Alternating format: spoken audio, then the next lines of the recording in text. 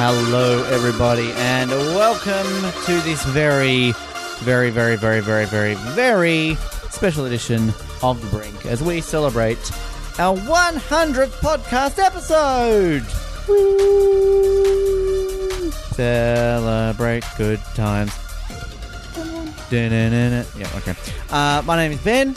And I'm Mallory. And you're so excited to be here, as per usual. So excited to be here. Now, let's just quickly say that you're very tired today. Mm-hmm. You're sleepy. Mm-hmm. You're cold. Mm-hmm. You're hungry. Mm-hmm. You're smelly. Mm-hmm. You're everything and more. But Mm-hmm. I appreciate the fact that you're sitting here with me with that microphone in front of your face because you didn't end up showing up to the other radio this week. So I'm making us sad, but it's a great episode to be here today. It's a different one. Basically, this whole episode is going to be, you're going to hear from a variety of former co-hosts as well as other guests that we've had. It's a very long episode, as you can see. It's about 3 odd hours long, so enjoy it if you make it through the whole way. But Mallory, I'm just going to have a chat with you first today. You look like you're struggling there to... What were you even doing there? You're trying to push out a fart or something? I was farting. Oh, right, okay. You have, in this short amount of time... This is, I think, your 30th episode you've co-hosted, or 29th. Woo! You're only about 3 weeks away from being the female co-host with the most episodes. How have you found your time involved in this program? And be completely honest with me. Terrible. Terrible? Absolutely terrible. Worst work environment I've ever been a part of. No, I'm kidding. Hashtag me too. Is that what you're trying to say? It's been great. It's been great. That's all you need to say? Yeah. Yeah. Now it's fun most of the time. Most of the time. Now, what are the times when it's not fun? When you're just yawning. Sorry, my eyeball was itchy and then I had to yawn. What was the question? When are the times it's not fun? Times like today when I don't want to, and you make me anyway. Well, it's a weekly thing. You've got to get involved. But I'm making you do this a little bit earlier just because, we can get this out and done and ready to go. But you used to come on as a guest every now and then, when you and I were fresh and young and getting to know each other. And Aww. Now we're stuck with each other.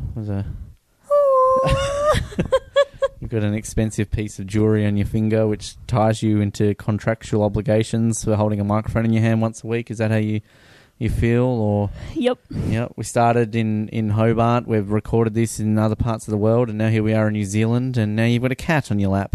I do. With our dearly beloved Stiggy coming along here. What have... He's not going to talk. He's a cat. What have been your highlights being on this program since you've been involved? And Stiggy's playing with the microphone, but that's not really going to help. What have been your highlights on this show? Stop playing with the cat and answer the question. My highlights have been... Yep. Asking our 500 questions. I don't know. That's it, is it? Not me inventing the horse? Oh, that was a great moment in my life. You inventing the horse? You're really trying to get Stiggy to talk, aren't you?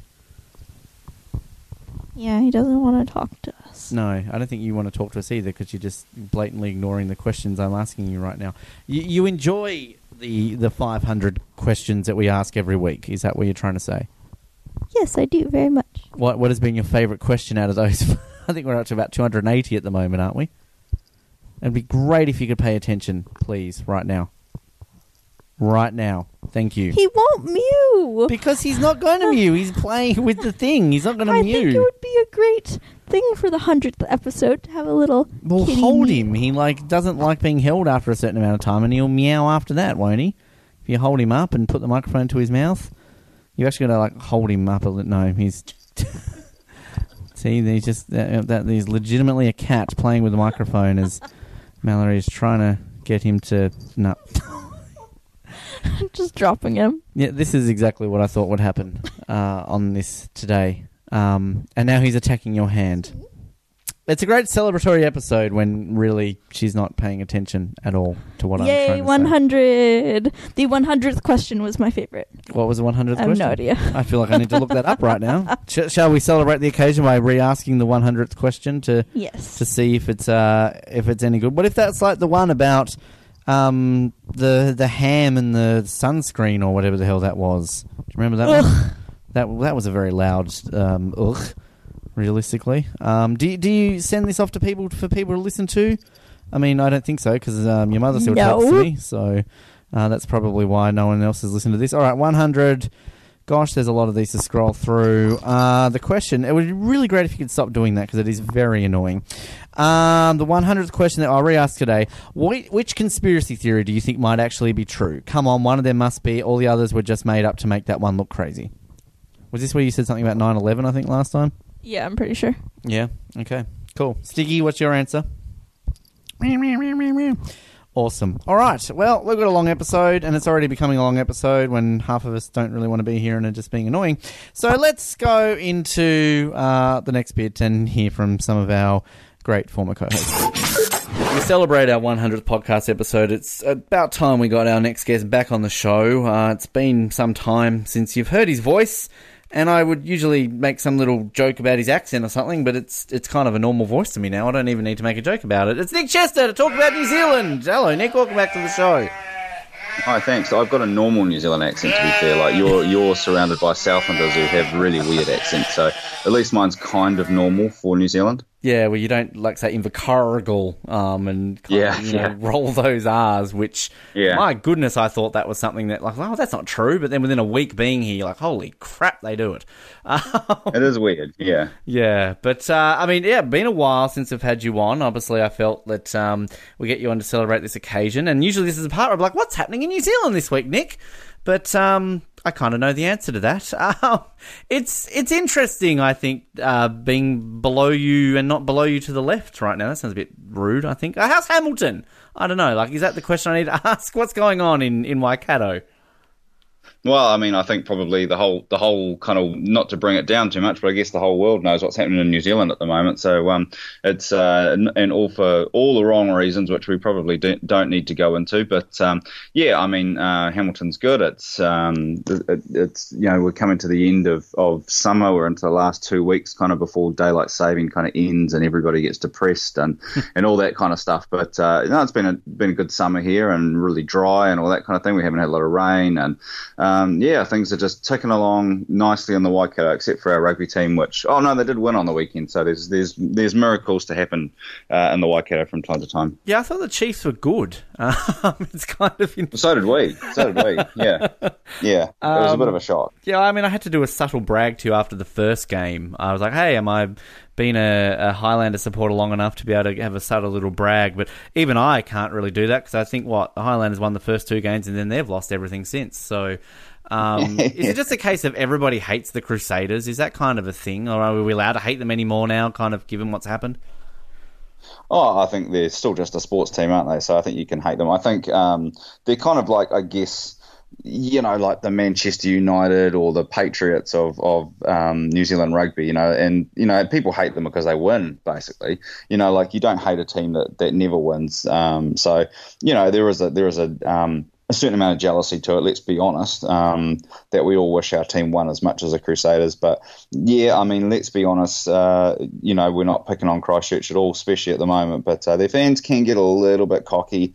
It's always nice to see them get brought down a peg when they lose occasionally. I mean, you've got to look up to them, though. They're a great team and been consistent over so many years that, they're kind of the gold standard, I suppose. What I found fascinating, actually, when I was in Australia the other week, I wore my Highlanders jersey to an NRL game because it was the opening round. And it was the Storm versus the Broncos. And as I was walking through the stadium, a group of guys saw me wearing my Highland shirt, and they started shouting at me like, Canterbury, Canterbury. And I'm like, great. And, and then the next day at the Grand Prix, which actually was the day of the Christchurch attacks, but it was before, like, it had happened. So it's not like they were wearing it because of that. I actually saw somebody wearing a Crusaders jersey at the Grand Prix. So it's kind of interesting. Like, it's probably something I've never really paid that much attention to before moving here because, we would only... I mean, living in Tasmania, you would barely hear anything on the Super Rugby, but living in Queensland, you'd hear a little bit more about it, obviously, with the Reds. But it's fascinating because I didn't realise there was that level of supporters who kind of... I didn't think it was like the AFL, where if you're wearing a Carlton top, someone's going to be bagging me out for wearing Carlton top, whereas I didn't realise rugby supporters were quite like that. Yeah, and I mean, let's be honest, is that the Super Rugby competition is terrible, really. Like, it goes on way too long. Nobody really understands how it works in terms of who you play and, how you make the playoffs and all that kind of stuff. So it's got pretty big problems, which means that it's kind of never really been picked up internationally. It's got a lot of kind of potential, but it is just a bit of a mess. And so, sometimes it is kind of hard to get too invested because you really don't know kind of what's going to happen. Not everybody plays everybody, which I find a bit weird. I suppose you, as an American sports fan, that's the case over there, so that's probably doesn't feel that unusual for you. But me, as somebody who I guess probably, I follow a little bit of the NRL and especially English football, and everybody plays everybody there. That's kind of how the system works. So I've always found that kind of hard to adjust to. I think in its heyday, the Super Rugby was amazing, and the one I remember was actually, God, I can't believe I actually remember this. I think it was 1998, which was basically when the Crusaders and the Highlanders made the final, and it was in Dunedin, and the Crusaders had like this come from behind win, and they like won it kind of towards the end of the game, and it was like this kind of epic game, but there'd been like this massive build up to it as well, so it was kind of like the whole country kind of stopped to watch, and nowadays like lots of people just wouldn't even watch the Super Rugby final. They couldn't give two shits really. So we are turning into a bit of a we'll watch it sometimes when the All Blacks are playing. Everybody stops to watch that, but yeah, there's probably a bit too much rugby, and that's part of the problem, I think. When I was at the ODT and kind of on the day when I went into Dunedin to their offices to kind of sign all the contracts and all that fun stuff, they actually have the wall kind of with framed front pages, classic front pages and that. And one of the most prominent ones was when the Highlanders won it, which was 2015 or whenever it was. So they kind of had like this giant, all this huge coverage of the Highlanders winning it. And another thing actually, which I found fascinating in terms of rugby coverage, particularly in this part of the country, and I guess I didn't really appreciate the level of what it means to New Zealanders. I know you've explained to me previously about it, and then we obviously went to that game where they had the Ramphilly Shield that sadly you guys lost on that day to Otago. But I think in doing a lot of my, just searching through the archives of photos and that when I was at the ODT, I found sort of, I guess it was 2009 when Southland must have won it for the first time in a very long time. And just the airport was just absolutely filled with supporters, and just all of Invercargill stopped to see this come back there. So I kind of wish I had known just how much of a bigger deal this was, and maybe I would have understood how much that sucked for you guys to lose that game we went to in Hamilton. Yeah, the Ramphilly Shield is such a strange kind of New Zealand. I don't know of any other kind of sport or country that has this kind of this challenge thing. So basically, every time, if you're the holder, every time you play a home game, you've got to put it up. You've got to defend it, and it's kind of a weird thing because I guess on their day, any team can win it. So even if you're right at the bottom of the table, if you're taking on the Ramphilly Shield holders, you can kind of win that. And so, I guess it's one of those things that it's just a bit of a legendary thing within New Zealand rugby. And unfortunately, Super Rugby and All Blacks have kind of pushed it to the side a little bit, so it's not as big of a deal as it used to be anymore. And I guess the other thing too is that smaller unions don't win it all that much anymore. The days of Southland winning it or Taranaki winning it or whatever, those days are kind of, you don't get them all that much anymore because, growing up I was from the Bay of Plenty, and Bay of Plenty had never won it until I think about 2003. And that was the first time they'd ever won it. They'd come close so many times, and then when they won it, it was massive. The whole region kind of went crazy, and it went on this tour through all these tiny little towns in the Bay of Plenty, and it was crazy. And so people just love it, and unfortunately, it's kind of one of those things that's become a bit of a victim of professional sport. I suppose it's been kind of pushed more and more to the boundaries, which is a little bit sad. And I believe Southland actually are the first team to take on Otago during this season. They're putting it up first time around at Forsyth Bar at some point, so I think that will be interesting. But one thing I'm glad to be in New Zealand this year, though, is it's a triple World Cup year for three sports very near and dear to New Zealanders. Obviously, the Rugby World Cup's the big one, but then you've also got cricket and netball this year. So, I mean, I think I've chosen a good year to be here because already I get stick from people saying like, "Oh, you're an Australian. It's going to be fun for you living here this year with the rugby." It's kind of, I think you even mentioned that to me at one point, didn't you? When I had my picture with my All Black shirt, saying like, "Oh, enjoy wearing that this year when they choke" or something like that. So, it's an interesting year to be in New Zealand this year, I feel, in sports side of things. Yeah, it is going to be a big year. I mean, I have to say I'm most looking forward to the Cricket World Cup, actually, not because I think the Black Caps are going to win it, but I think the kind of way that World Cup is set up, that kind of everybody plays everybody, is quite a cool concept, I think. So I think that, every game's going to be quite fun to watch. So yeah, the rugby one is the one that everyone here will go crazy about, and I guess rightfully so. It's our national sport, so you definitely expect that. Netball, forget about it. We won't. We might not even make it out of the group at the moment. The Silver Ferns are not going through a good phase at the moment, and that happens. Like you can't be great all the time. So hopefully they'll build back up. But I think we probably all need to accept that this is not going to be their year. Yeah, it's going to be interesting. One thing I feel like I need to mention, not necessarily, again, bringing this down a notch with what's happened recently, but you and I have, in the past, talked a lot about Jacinda. I mean, I learnt about her all through you during the election here a couple of years ago, but, I mean, what an incredible woman. Just absolutely the woman of the world right now, the person of the world right now, just how she's dealing with everything.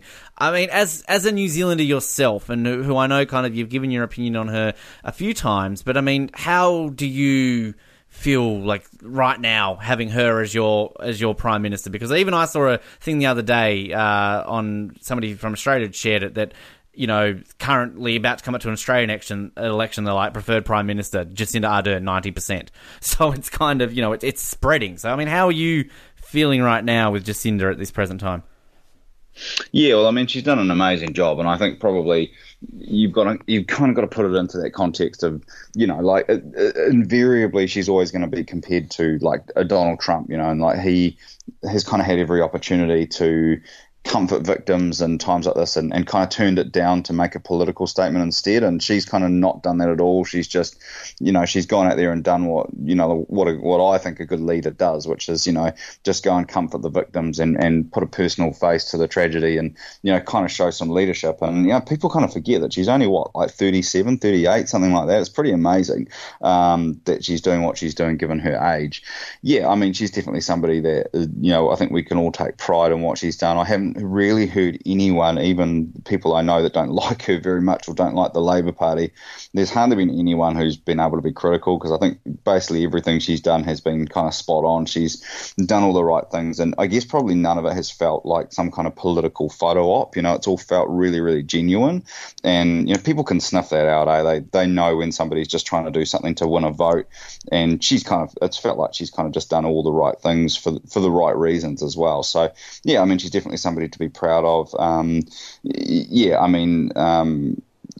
Like I kind of said at the top, everybody knows what's happening in New Zealand at the moment, and we kind of never ever expected something like this would happen. So it's kind of a bit of a shock to everybody, really. But it's a horrible thing. But the person that's kind of fronting New Zealand to the world, you couldn't have done a better job, really. I just think the thing that was kind of odd, I think, on when we heard about it and everything that happened, was that, knowing like what you said, like this is something that should never have happened here at all. And it's kind of, we'd only lived in this country for 4 or 5 months until this point, and we weren't in the country when it happened, but it was still kind of like a real sense of like, you just could not believe it, because we've lived in this country for a few months, but the people, you just know what this country's like, and it is the last place in the world you think this is going to happen. And I think I posted on Facebook at one point saying it's a very similar feel I remember when I was a kid when Port Arthur happened, because like that would be the last place in Australia you would think that would happen, would be Tasmania. So yeah, I mean, obviously it's an absolute tragedy that is still very fresh, but yeah, it's still very hard to believe that it's happened here in New Zealand. Yeah, I mean, you're totally right. It's not something we ever expected to happen here, and I guess it's a wake-up call to all of us that, these things can happen, and we need to still be vigilant. And, there is, I think, 95% of Kiwis are really genuine, good people, but there is that element out there of people that have been saying these things for a while, and we probably haven't done a very good job of calling them out. And so I think for all of us, it's just that opportunity to, to make sure that when we see things that are not appropriate to be saying, or, people are posting stupid racist memes, which unfortunately does happen from time to time, that we all need to do our bit to call that out and make sure that everybody's seen that out in the open, so that these kind of people can't really just go about their business without people really noticing them. And I think that was probably the scary scariest part is that, you know, these people sometimes just, you know, like they can just exist because, you know, we kind of don't, we don't call this kind of thing out. But we also kind of live in that world now where people, you know, often don't talk to their neighbours and they don't know what's going on, and you don't want to pry into other people's business. And so, you know, people can be doing the most horrible things next door to you and you don't even know it anymore. And that's a scary place to be as well. So, but yeah, I think it's probably just a big wake-up call for everybody. And, you know, you would hope that this kind of thing would never, ever happen again. But, you know, it is scary to think that it can happen anywhere. One thing I want to close it out on just really briefly is because it kind of ties back into the very beginning of when we switched over this into the podcast as we obviously celebrate the 100th episode. I remember being on the road with you back when I first came to New Zealand in 2016 and, you know, doing recordings with you. But I remember that was just after the council elections. Of course, you're involved in sort of that side of, that's your work, that's kind of what you do. And, you know, it's kind of like, it was interesting hearing that from you. And I believe you had a new mayor elected at that point. I think we saw him at the side of the road, didn't we, waving a sign saying thank you. Like that. But now that I'm here, and I think one of the things that you told me when, you know, you're moving to Invercargill, you're going to learn about Tim Shadbolt. And the fact that I'm going to be in the media having to cover these elections, and in being here now for the amount of time I have, I've met him, I got a photo with him, I've seen him around a lot. You hear so many opinions about this man. It's going to be interesting, I think, covering this election, because a lot of people down here think it's about time he goes. I mean, is he like the most famous thing ever to come from this part of the country? And he's not even from here, of course. He moved here. Yeah, that's right. Yeah, and I mean, so he was made a knight, wasn't he? Earlier he was. He's now Sir Tim Shadbolt this year. Yes, he was. Yeah. And I think probably what a lot of people don't realise is that, you know, like how much power and influence your local council has in your day-to-day life. You know, they look after your roads and your rubbish and make sure that the water comes out of your tap in a safe manner and it's clean and all that kind of stuff. And obviously that's decided by, you know, elected officials. And, you know, we've got councils all over New Zealand and, you know, they make really big decisions. And so, you know, I think that there's some, you know, some interesting stuff that happens there, but lots of people don't vote. Like our voter turnout for local government elections is, you know, kind of around about 35%, which is kind of stunning, really. But that's mostly because in New Zealand it's done by post. And so, you know, I think a lot of people are interested, but it just kind of comes through the mailbox and I think, oh yeah, I'll get round to that. And then, you know, a couple of bills pile up on top of it. And, you know, then by the time they get round to it, they're cleaning up the stuff that's on their kitchen table and, you know, it's past the date when the election happens. And so, you know, it's kind of just, I don't think it's that people don't care. I think it's that the system just is not really designed to kind of encourage people to get out and vote. But, you know, people definitely should, and they should pay attention because there's a lot of important things happen at that level. And yeah, I think in places like Invercargill, you're going to have, you know, an interesting race where you've got somebody who is a national icon. He's not just a regional icon. He's somebody that everybody knows, and he really is the face of Invercargill. So, I mean, you'd be very much more informed than I am about him. But yeah, I mean, he's certainly somebody that, you know, he is that kind of face. And I think probably when people come time to vote, a lot of people go, well, you know, he's been a really good advocate for this part of the country and he gives us a profile, so we'll keep voting for him. But, you know, maybe that won't be the case. I don't know. Yeah, I'm going to be very intrigued to see what happens with it. But perhaps we'll get you back on. We can chat a little bit more about that a little later in the year because I'm going to be very intrigued to see how it all plays out. Nick, it's been a pleasure to have you back on the show. Sorry it's taken so long, but it's great to have you on this celebratory episode, and we won't make it as long between the next appearance. I promise you that. Yeah, well, happy birthday or happy anniversary, whatever you might want to call it, for 100 episodes. But big achievement, and I'm sure the first of many milestones to come. As we continue to celebrate the 100th podcast episode of The Brink, we, of course, are revisiting many guests and, of course, co-hosts on the show. Now, our next person technically was a co-host. He guest hosted one episode, the only celebrity, I like to say, that we ever had co-host the show. And, of course, one of our most frequent, if not the most frequent guest on our program back in the good old radio days in Edge Radio. I do, of course, speak of Tom Wolfe from the Wolfe Brothers, golden guitar winning Tom Wolfe, right now on the show. Tom, welcome back to The Brink. Mate, it's good to be. It's great to be back having a chat. How's things, mate? Oh, it's going well, going very well. How about yourself? I mean, gosh, we caught up last year when I was in Tassie, but you've done a few things since then. You've got a couple of golden little statues that on your mantelpiece. How's that going for you at the moment? It's going really well, mate. We had a great year, January, at the Tamworth Country Music Festival. We won our first ever golden guitars, and we didn't just win one; we won 4 of them in one night. So that was incredible, absolutely incredible. And when you've been there with us from the start, mate, and we've had 13 losses, 13 nominations, and 13 losses. So it was pretty damn amazing to come out with with that amount. So, totally stoked. You basically were the John Wood of the Golden Guitars, really, kind of every year nominated. Oh, it's great to be here. But, I mean, do you get to a point where you start going to the award show and because you've had so many losses that you've practiced that face, that, little acknowledging nod of, oh, yes, they thoroughly deserve it, and you kind of just go now, at least I get free booze for the night. I can get pissed. I'm not going to win one of these. Yeah, a little bit. No, look, I mean, I'm everyone that's won. They're not easy to get, and I'm really happy for everybody that's got one. And I mean, they truly do deserve it. So we've sat there, and I mean, there's been a few we thought we might have won over the years, but we obviously haven't. And anyway, it all come together in January, and it was this incredible night. And you could feel the support in the room, and it was just amazing. I still don't even have the words. It just felt just so good, And given you won 4 of them, does that mean you each get to keep one each? Yeah, we do. We get to keep one each. So that's really, really, really awesome. Really, really amazing. They thought of you. They were like, oh, well, it's been a while. We may as well give them one each so they can travel around with it. But do you use it then to kind of get free stuff? Because I know it's sort of something that, boosts your profile a little bit. So, I mean, do you kind of, particularly around Country Music Festival time, can you walk into, like, McDonald's in Tamworth and be like, hey? I don't know if it's free stuff. I think it's more...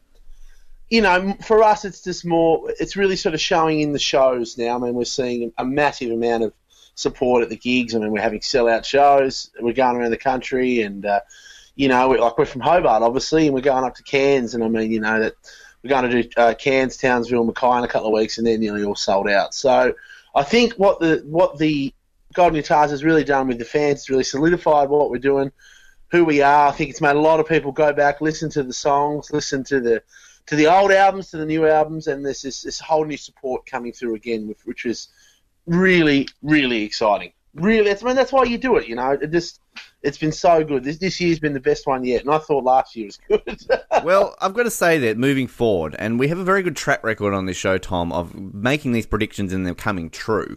So obviously you've had 4 albums. Your last one went in the top 10 of the ARIA chart, so we've got to get you a number 1 on the ARIA chart, but we've also got to get you an ARIA award. So they're kind of the next 2, right? That's what we're going to get you.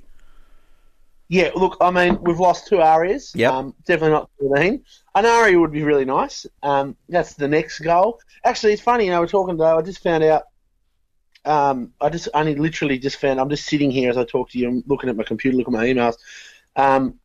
Ain't seen it yet. It's been nominated for APRA Song of the Year, which is Australian Foreign Association. That's a big one. And the whole album has been Country Heart's been nominated in the AIR Awards, Australian Independent Recording Association's Country Album of the Year. So I've literally only just found out as I'm Breaking talking news. to you. There you go. So Congratulations. That's really cool. That's really cool. So I thought you get like a phone call from your band manager or something. You literally just get an email like, oh yeah, guys, another nomination this morning. I'm just looking now. Congratulations, boys. Congratulations. So, is it second hat to you? Second nature. Another award. Oh, okay. Put it in the pile. Now, if you could just hear a dog bark in the background, this is my life at the moment. I have a 9-week-old puppy called Ringo. I saw that. Yes. He is lovely. Yes. He is a menace. He is lovely. And I've already got 2 other dogs that are quite old, and one of them loves him, and the other one just wants nothing to do with him. So, yeah. Now, Ringo, that name sounds familiar. Yeah, look, I'm a Beatles. I'm a Beatles nut, so Ringo was So does that compliment George and John, and you're just waiting to get a Paul eventually, or? Yeah, well, I sort of figure throughout my life I'm just going to have a heap of dogs that are named, after members of famous bands that I like. I feel like with the release of this Motley Crue movie lately, maybe I need to get like a Nicky Six or something. But Yeah. No, it's great. Well, it's really great. It's kind of the thing right now, isn't it? Sort of these band movies at the moment. Obviously, after Bohemian Rhapsody, you've got Motley Crue one, we've got the Elton John one coming out soon. Can we expect a Wolfe Brothers one day? Because I'd watch that. Yeah, I don't know. I hope not. I don't know. Some of that stuff needs to stay in the past, I think. No, mate, it'd be amazing. I mean, I think the reason it's happening is because they're pretty incredible stories, you know. I mean, there's something really nice about seeing a band and stuff like that come from nowhere to such great, you know, sort of heights, I think. I mean, not just musicians. I think a lot of people really love seeing that, you know. So, I mean, I love it. I love the Bohemian Rhapsody one. I love the Motley Crue, and I'm pumped to see this Elton John one. I think that'll be... I think that's going to be something incredible. I'm just trying to think who could play you guys in a movie. I'm not too sure if that's kind of one of these. John Candy, John Belushi. Yep, no, that works. Yeah, no, all the good. Yep, I can see that. You know, Kevin James, sort of, if you want something a bit newer, possibly. No, that'd be great. Yeah, great. Have one of the Ryans play Brody or something like that. You know. Sure, yeah. No, I agree. Brad Pitt can play Nick. You know, something like that. Yeah, exactly. No, mate, it'd be incredible. Yeah, no, it would be. I'd definitely watch that for sure. But I mean, you mentioned obviously, you know, we've had you guys on a lot. We talk every time we get you on the show. We talk about sort of the history with you guys coming on the show. But do you have many memories back in 2013 of when you actually hosted an episode of The Brink? Because as I said in the intro, you're kind of the only, I guess, celebrity who's ever, guest hosted it. But what memories do you have of that one show you hosted? Well, I believe that was when Tim Franklin came in. Am I right in saying that? I would believe that would be one of the appearances, yes. Yes, I'll be right in saying that. Yeah, okay. It was great. I enjoyed it. I liked doing a bit of radio. I think I could, maybe in my later years, you know, hopefully I can find myself a cushy radio job where I can, you know, do it every Arvo somewhere in Hobart and then not do anything else. That'd be right up my alley. I almost guarantee you'll get one of them before I do, Tom. So, you know. Yeah. No, I really enjoyed it. And we used to all love coming in and playing for you and chatting. And I mean, as I always say, you were one of the first to really ever sort of get behind us and support us and want to have us on the show. So for us, it's like. Yeah, it's been really great, mate. It's really great to have that support. We bloody appreciate that. Really appreciate it. Well, I can see this radio thing kicking off, and I mean, even if you get a podcast, you know, Hungry Like the Wolf or something like that, you know, just play on words. I'm sure you've heard them all before, but you know, there's opportunities for you guys out there. I can see it happening. Yeah, well, you know, anything's possible. Yeah. And, you know, life is young. There's many years to go, so we'll see. Hopefully I've got a bit more music left in me yet. Though. Yeah, well, that's hopefully only the music's just only kicking in, I think. I hope. Yeah, we're going to get you those arias, as I said, and then eventually, you know, once we get that number one out of the way, the aria out of the way, then we're going to look at things like the Grammys and, you know, top 100 in the US, things like that. You know, gradual steps there, Tom. You're getting there. Yeah, gradual steps, absolutely. Grammy, aria. I mean, let's throw an Academy Award in there. Why not? Why not? Lady Gaga just won one, so, you know. We've come this far, you know. We've come this far. Never say never, you know. That's you've got plenty of time ahead. Tom, it is always a pleasure having you on this show, mate. Thank you very much. And, again, congratulations on the awards and on to bigger and better things moving forward in 2019 and the future as well. Mate, thank you, and great to chat. Great to be back on the Brink, and... as always, let's do it again, and we appreciate the support, mate. Lots of fun, always. Thank you. As we continue to celebrate 100 podcast episodes of The Brink, I am delighted to welcome back a man to this show who, over the course of about 12 or so months, co-hosted 20 episodes of The Brink with me back in 2014 and 2015. Made a brief appearance, I believe, on one of these podcast episodes. I think we're at the basketball from memory, if I'm not mistaken. But he is a familiar voice to many, and if you're still listening to us in Hobart, a familiar voice on our former radio station, Edge Radio, because he still has a show on there. Mr. Stuart Lipscomb. Stewie, welcome back to The Brink. How's it going, my friend? Good, Ben. Thank you for having me. It is a pleasure, beyond pleasures, to have you here and to be staring at you through my computer. Yes, I know. It could be very much a big pleasure for you. Well, I brought the tissues, so you never know what may happen, tears or other bodily fluids. But Yeah, it's hard to believe now that we're what 2019 now, so the Brink's been done and dusted on radio at least for 4 years. Still plugging along here, but it's 4 years ago since we ended the Brink. What the hell's going on there in Hobart? Well, you had a brief stint back on radio with the High Noon. That's right. Yes, good old High Noon. That was High a Noon. popular little show, wasn't it? Oh, well, yeah. Look, Hobart's always Hobart. It hasn't really changed much. Traffic's getting worse. People are complaining about buses. UTAS is still shit. Yep. That sounds about everything that was Yeah, there. so it's Hobart. You got a What couple can of we bridges say? over the highways, didn't you? Isn't there a bridge going over the Cenotaph or something like that? Yeah, and if you look at it from a particular angle, it looks like vagina flaps. Oh, well, was Mona involved in it then? Is it just kind of like the Wall of Cunts or No. something like that, or no? No.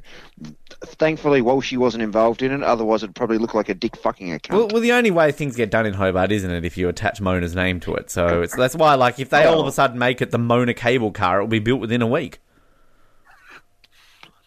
Though they are talking about putting tunnels under the roads to ease the traffic congestion. Yeah, there's lots of fantastic ideas. I remember when I was working at the Mercury, we did an article where it was basically like, in the last 10 years, there have been 12 reports on how to fix the traffic in Hobart, and neither of them have been implemented, and we're still complaining about the traffic. So good to see, again, in the about a year and a bit now that I've not been living there, that it still is, going pretty shit. So... Still fucking Hobart. Still is. But, 4 years, a long time in terms of Brink being on Edge Radio. What have you been up to, Stewie, in those 4 years? Besides, of course, hosting your own radio show, because that's what you do as a bit of a Friday weekly slot now, isn't it? Yeah, Friday every week. Yeah, I host Gravitational Waves on Edge Radio 99.3 FM. We've got Facebook and Twitter. Download podcast now via iTunes. Yep, that's fine. I've become an uncle. I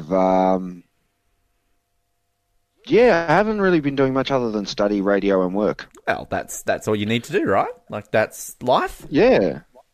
That's good. Yeah. What are you studying? And what is your niece/nephew called? My niece is called Liana, Mm-hmm. named after some chick in Great Game of Thrones or something. Right. Yes, I wouldn't have a clue. Never watched an episode in my life, but okay. Yeah, no, I haven't either. Oh, we're the Actually, no, I'll two. tell a lie. I've watched the first half of the first episode. Right. Weren't sold? So I got like 24 minutes in, and I'm like, this is too much like trying to be like Lord of the Rings. Lots of walking, basically. Yeah, Lord of the Rings, Return of the King. Yeah. Federal offence in this country right now for me to bag out Lord of the Rings. I better be careful what I say right now. So, Is it? not really. No. Lord of the Rings is shit. Fuck off. I'm doing a Bachelor of Science. I'm actually moving from UTAS to online with Charles Sturt University in Wagga Wagga. Oh. The esteemed Wagga Wagga. In case we move. Yes.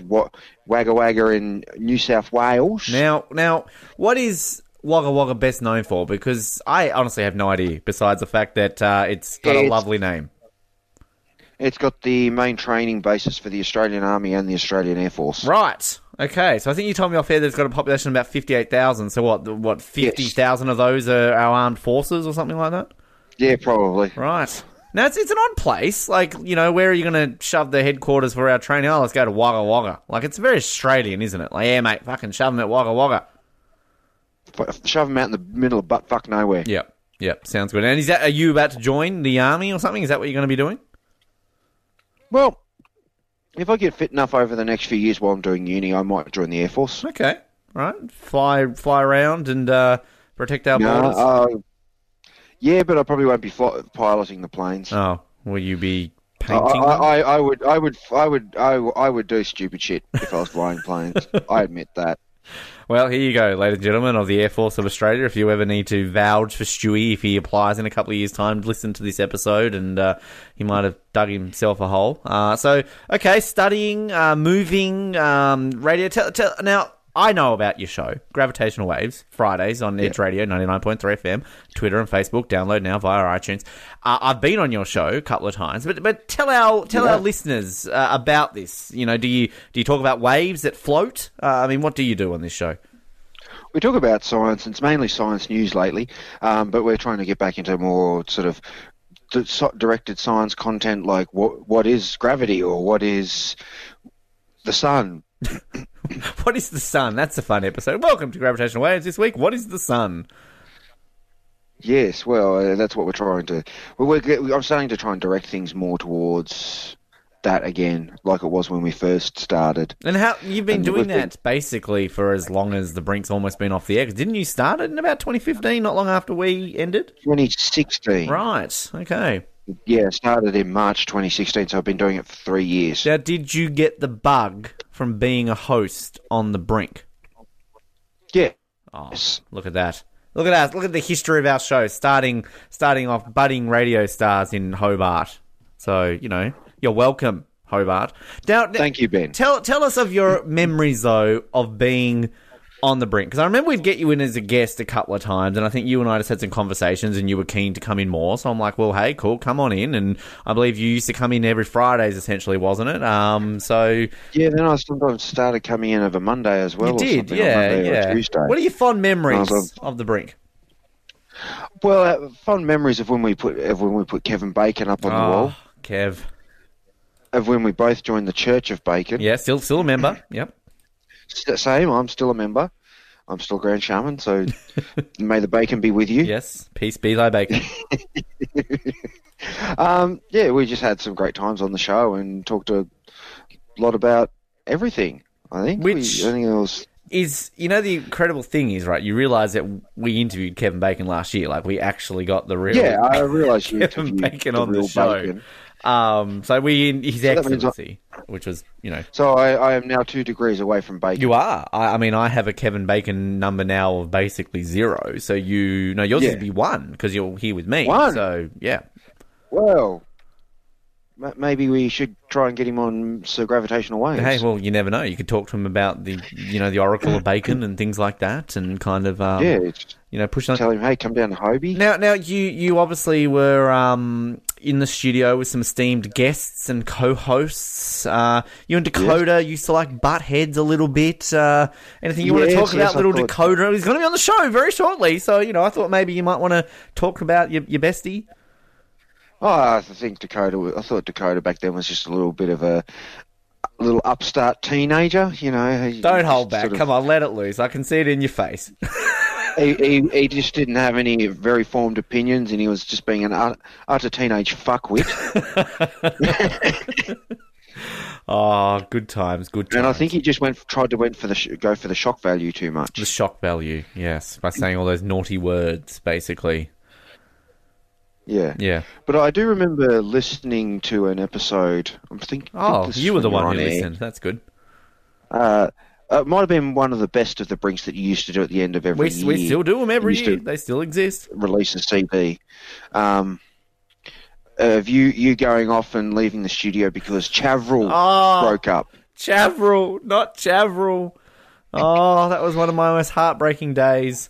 That was a sad day. There were other times I would feel like leaving the studio, but I don't think I would ever let Dakoda in control of that thing because let's be honest, we probably would have had ASIO knocking on the door within 10 minutes or something along those lines with that. I enjoyed, you were, I think, one of our better forget the lyricers. I think you kind of You got into that segment really well, and I think you adapted yourself very well. Yeah. I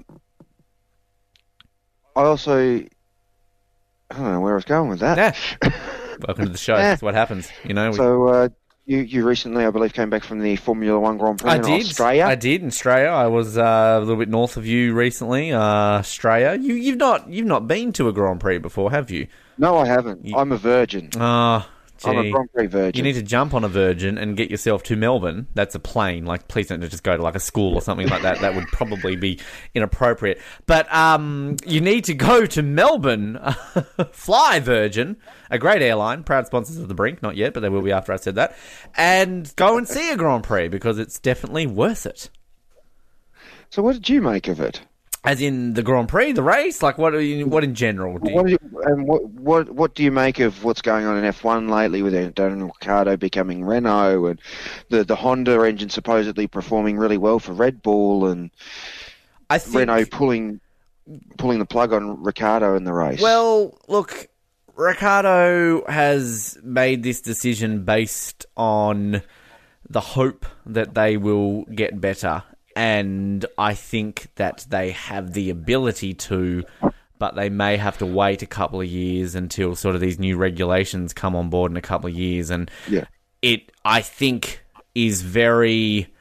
could be very reminiscent of Hamilton's move when he went to Mercedes, if he makes the correct call. And for Honda, look, I think, if anything, it just shows that McLaren had a rubbish car and they just like to blame it on the engine. I'm not saying the engine was brilliant when it first came into Formula One, but they've obviously developed themselves enough where Red Bull were, okay with getting a Honda on board as opposed to, a couple of years ago. But then Toro Rosso tested it out last year. They did fairly okay. And now they whack it in the back of a Red Bull, who they still have the greatest designer of all time, Adrian Newey, putting those cars together. And I think that kind of puts it together in a nice little package. They've got a good driver in Max Verstappen. I'm not a fan of Max Verstappen, but I cannot deny that he's not a very talented and great driver.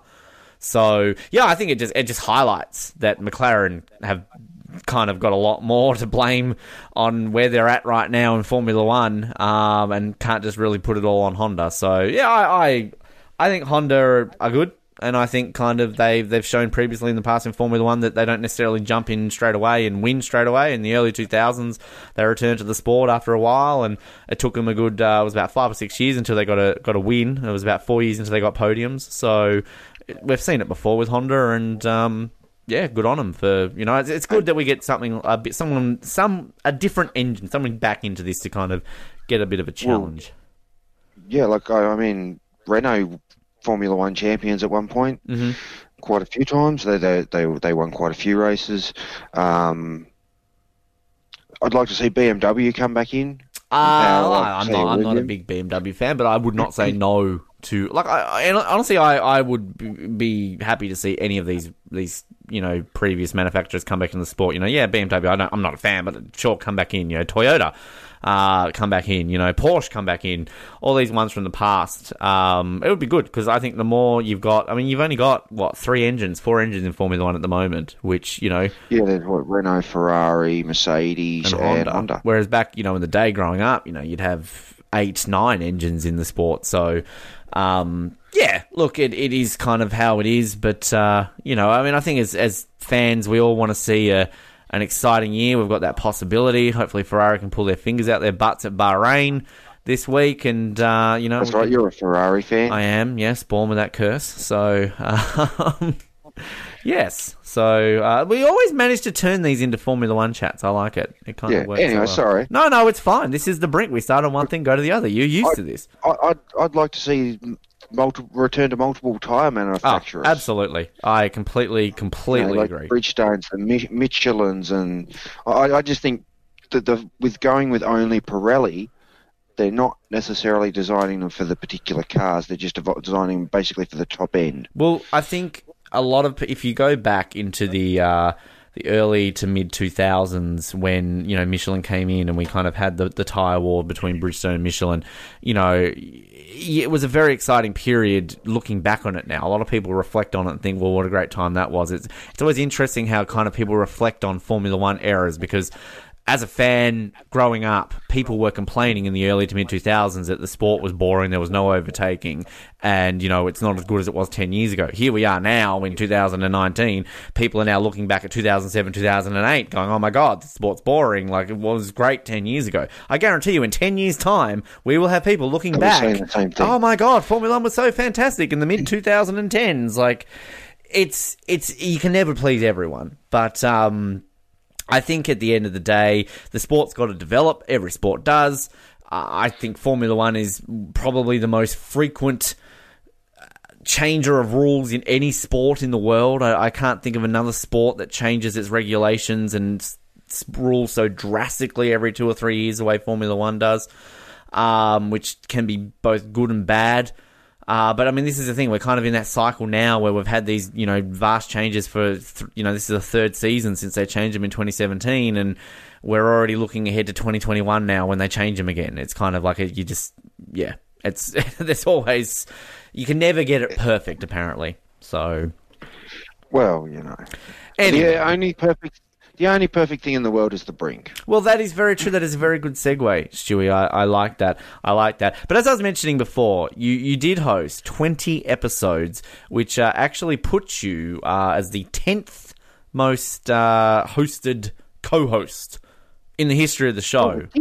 So you were 9th, but Mallory's kind of joined and she kind of has hosted more just based on this podcast alone. But I'm just trying to work out who I have to go around and basically get a hit put on. Well, so I can get to number 1. Me, mainly. But you then also have to kind of be on every week to kind of co-host this show a little bit, so you can add yourself as that kind of is a slight little thing. You just on gravitational waves back to that though. Given that you've been since 2016, weekly show, you'd be on to about 250 episodes by now. Do you keep track of your tallies at all? In the start I did, but I sort of haven't, because I also haven't hosted every week. Some weeks I've been away. Like there was a month there earlier in the year, basically, where I wasn't on. Right. Kat was going to host. I was going to ask, is it Kat or is it like Neil deGrasse Tyson? You've got one of these people coming in each week to co-host. Look, that would be the dream. Mm-hmm. For him, not for me. Yeah, I mean, of course, he's begging you every week to co-host, but you're like, come on, not yet, Neil. Like, come on, just calm down. Yeah. But yeah, do you have many guests on? Like, do you and who do you have? Like, kind of what guests do you get on the show? Look, we don't have many guests on lately. We've had some sort of professors from the uni come on, but that gets hard because they don't want us to mention the uni, because Edge Radio is not the uni.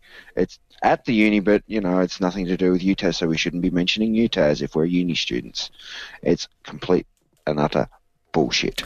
It's a fine line of how they like to run things there, but, you and I were discussing that lovely stuff off air.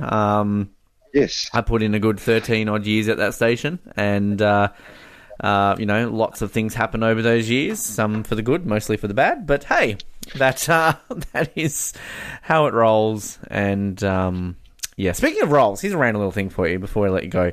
Invercargill, the famously once called the asshole of the world by Mick Jagger, an actual quote by the Rolling Stones' Mick Jagger. It is actually very well known for a bit of a delicacy here in New Zealand. It's called the cheese roll. And basically what they do is they get loaves of, slices of bread, and they put kind of like a cheese mixture, and they kind of mix up sort of like a savoury kind of, spring onions, normal onions, kind of, you can put whatever you want. And then you roll it all up into a tight little, kind of almost like a Swiss roll sponge cake, and then you toast it. And Google it. They sound weird. They are absolutely incredibly delicious. So I highly recommend a cheese roll for yourself or anybody out there who ever wants to try an Invercargill delicacy. But maybe you tried putting him up his bum.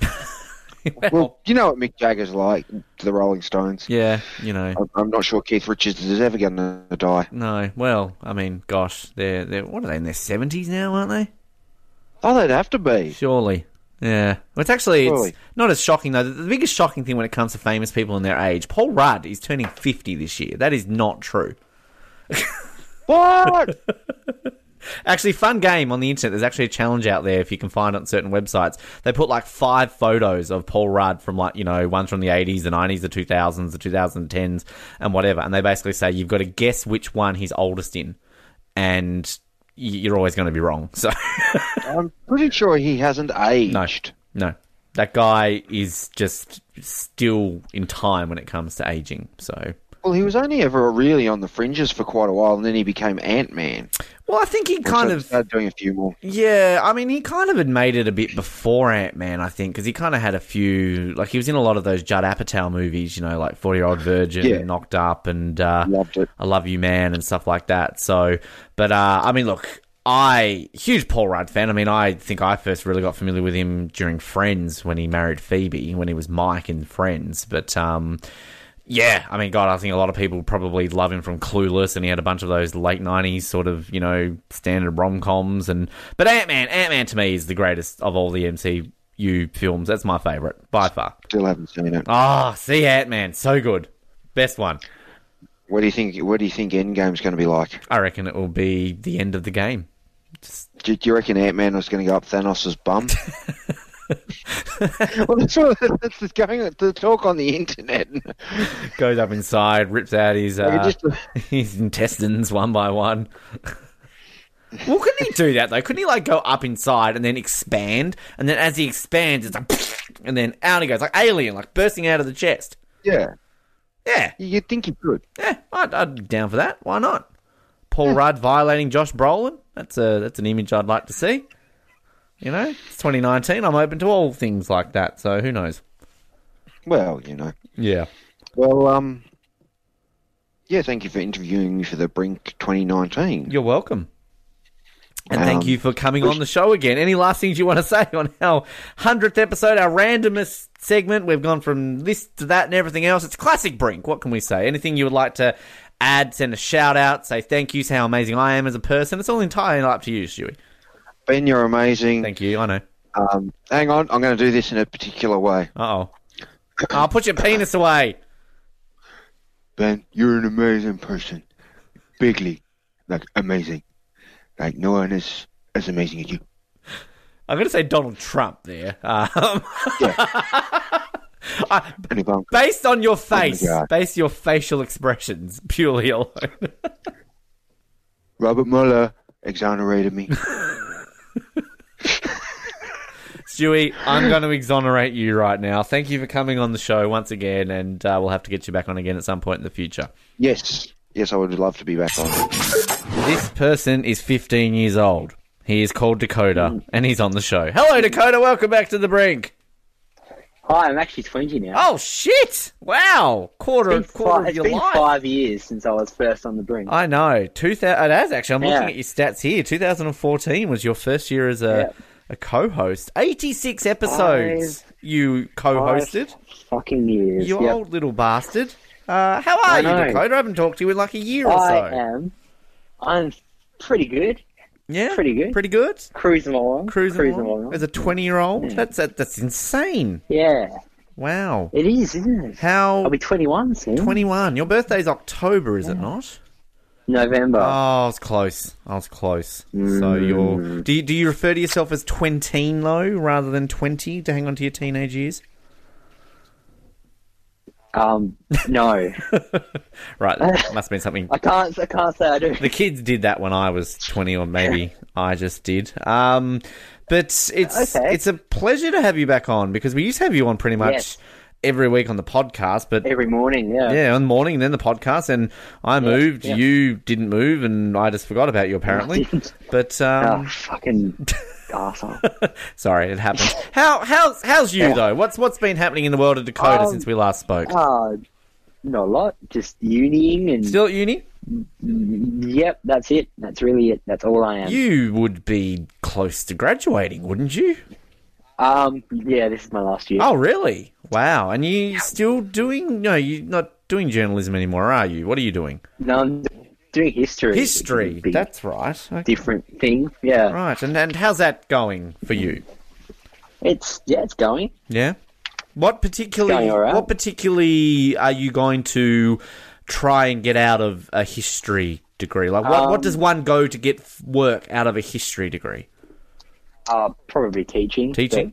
There's a whole bunch of things you can get into, because you can the government hire people and the councils hire people and all that kind of thing. Right.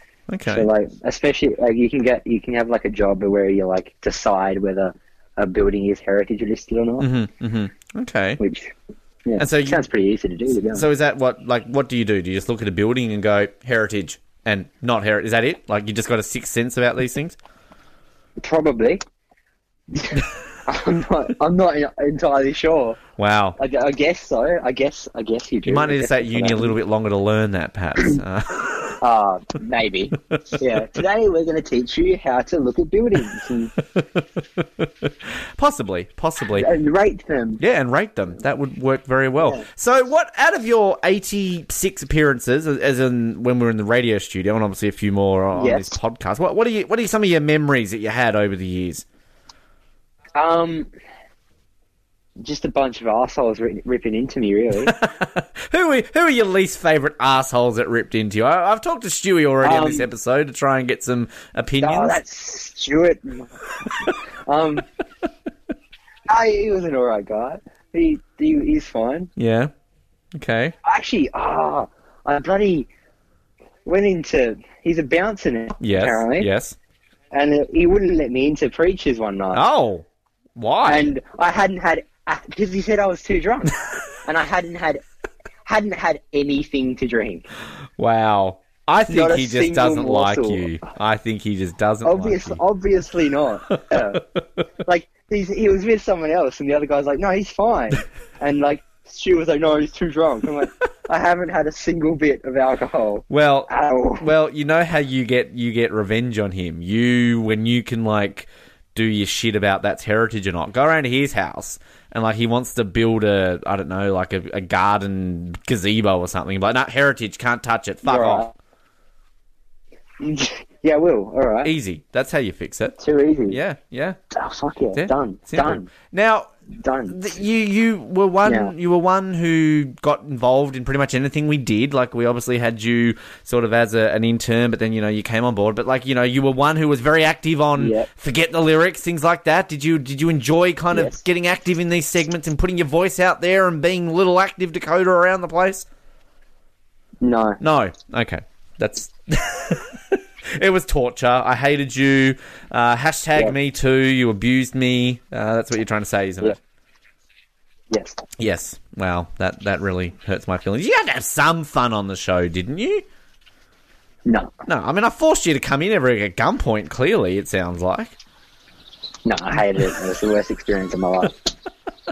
Why haven't you started your own show on Edge Radio? They look like they need a bit of help at the moment. Because they're idiots.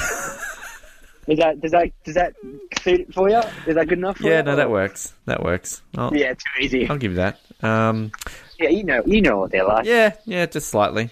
Only 13 odd years there, so just a little bit. So, you went to the Grand Prix recently, did you not? I did go to the Grand Prix. It wasn't as exciting as it could have been. No. Did you even post anything on social media? To me, it did not seem like you were even there at all. No, because I discovered that like all the people who actually give a shit are already there. Right. So no point? There wasn't really any point. That's a bit of a shame then. Oh, so you weren't happy with... You're not a Mercedes. You jumped off the Mercedes bandwagon now, haven't you? I did. I jumped off the Mercedes and onto the Renault bandwagon. Did you buy yourself like a Ricardo hat and the shirt that everyone was wearing? I just brought the Renault shirt. I didn't buy anything Ricardo specific, thank Christ. You're not too keen that that you've jumped on the right bandwagon here? Hey? You're not too keen that you've jumped on the right bandwagon? There might be another bandwagon you need to jump on? I reckon I have jumped on the right one in a couple of years. Oh, get on the stroll train. Come on, get on this Racing Point, little Pink Panther. Come on. No, they're not going anywhere. I almost want to make a bet with you about that, but I think you're right, so I'm not going to make a bet with you about that.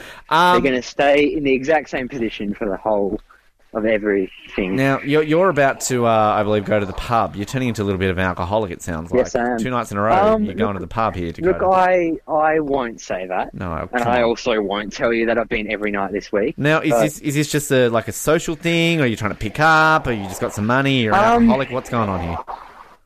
All four. All four. Okay.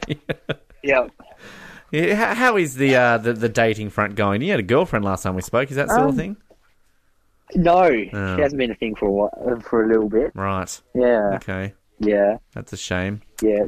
It's very sad. Yeah. Very sad. Okay, well, keep Yeah. swiping right. But, You might meet someone eventually. Yeah. Yeah, no, I'm sure I will. I'm sure I will. Yeah. Anything else you want to... Your dating life's obviously going well. Oh, it's doing okay, you know?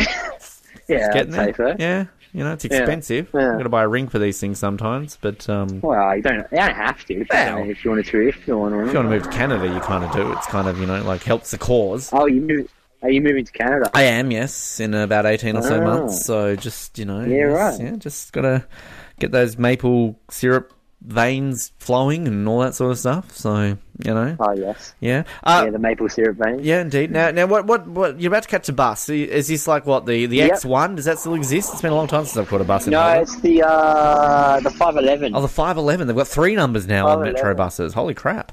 Oh, I know, it's incredible, isn't it? Wow, gosh, I remember back in the And day I'd catch. the bus fares have gone up. Oh, how much are they now? Not $1.20 anymore for a concession. Oh, they're basically like $50. $50. Catch an Uber for Yeah, that. basically.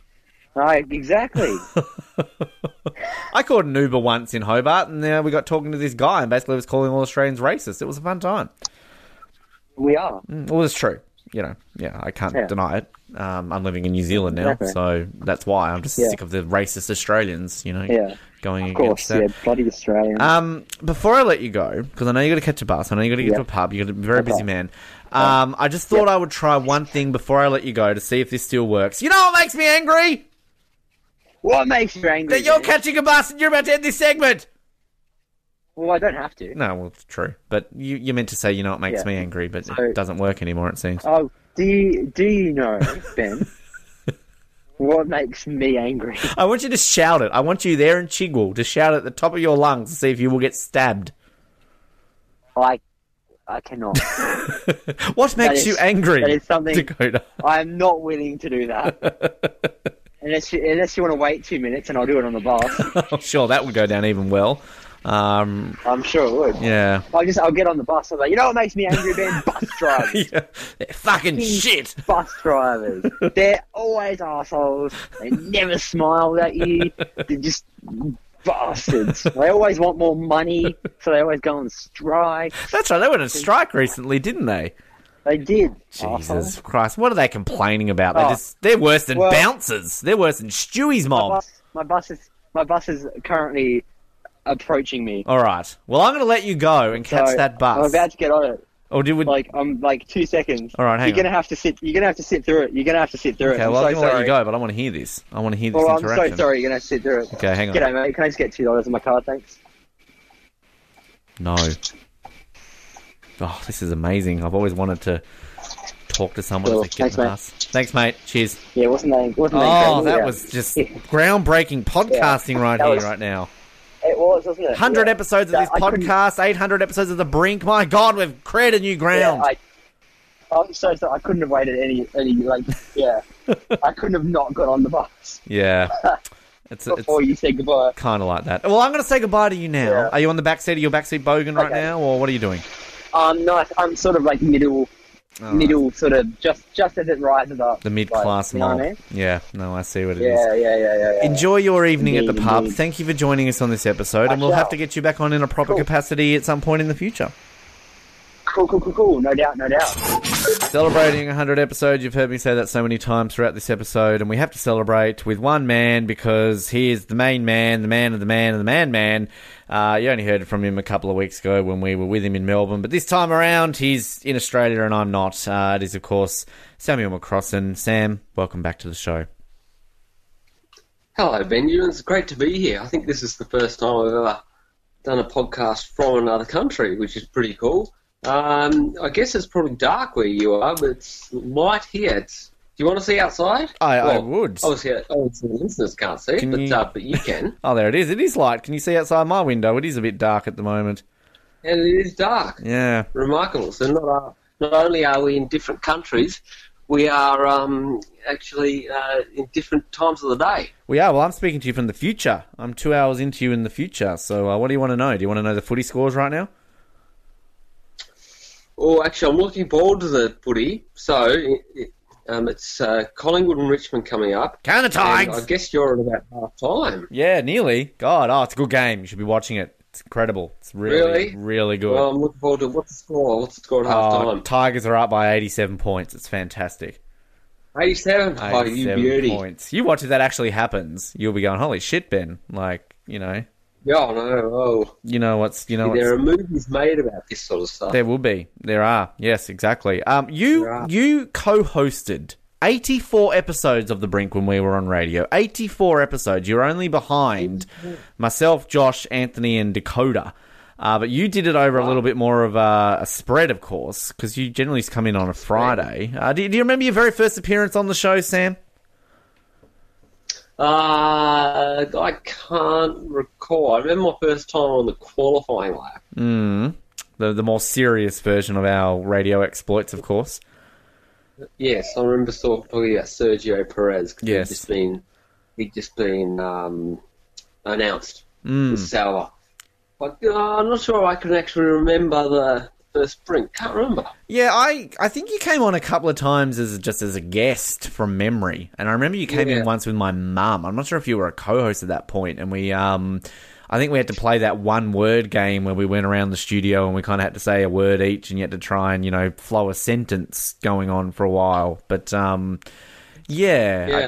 wish I could remember to your first appearance, but you became part of the furniture pretty quickly, Sam. Let's be honest. Did. Good memories. What are some of those good memories? Studio? What were some of the best memories that you had in the studio? Oh, well, the 300th episode always stands out. Yep. Because we had the baked pancake. Oh, good times. Lots of people there, and politicians and things like that. So that was cool. What else? I think we had a few memorable guests on. I think we had. I've got a little child coming in. We've got one memorable guest right now. Who have we got? All right. Well, we've got Hillary and Hazel here. Oh, we've both got them. Hello. Who's this? Hello. How's it going?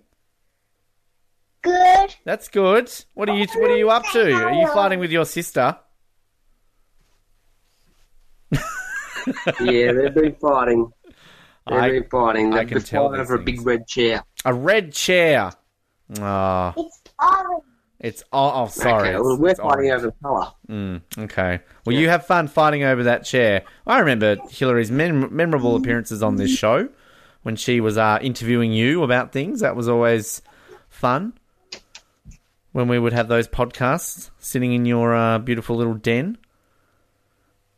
That's right. Yes. Yep. Now you were about to mention memorable guests. Who were some of your memorable guests that we had in the studio?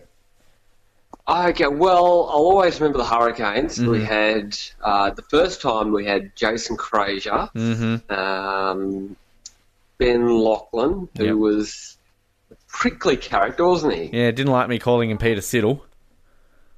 He didn't. And John O'Wells. Yeah. Which they kept talking about his rig. Yep, he did. Yep. And the Nando, was that when we were talking about Rana and the Nando's sauce as well? It was.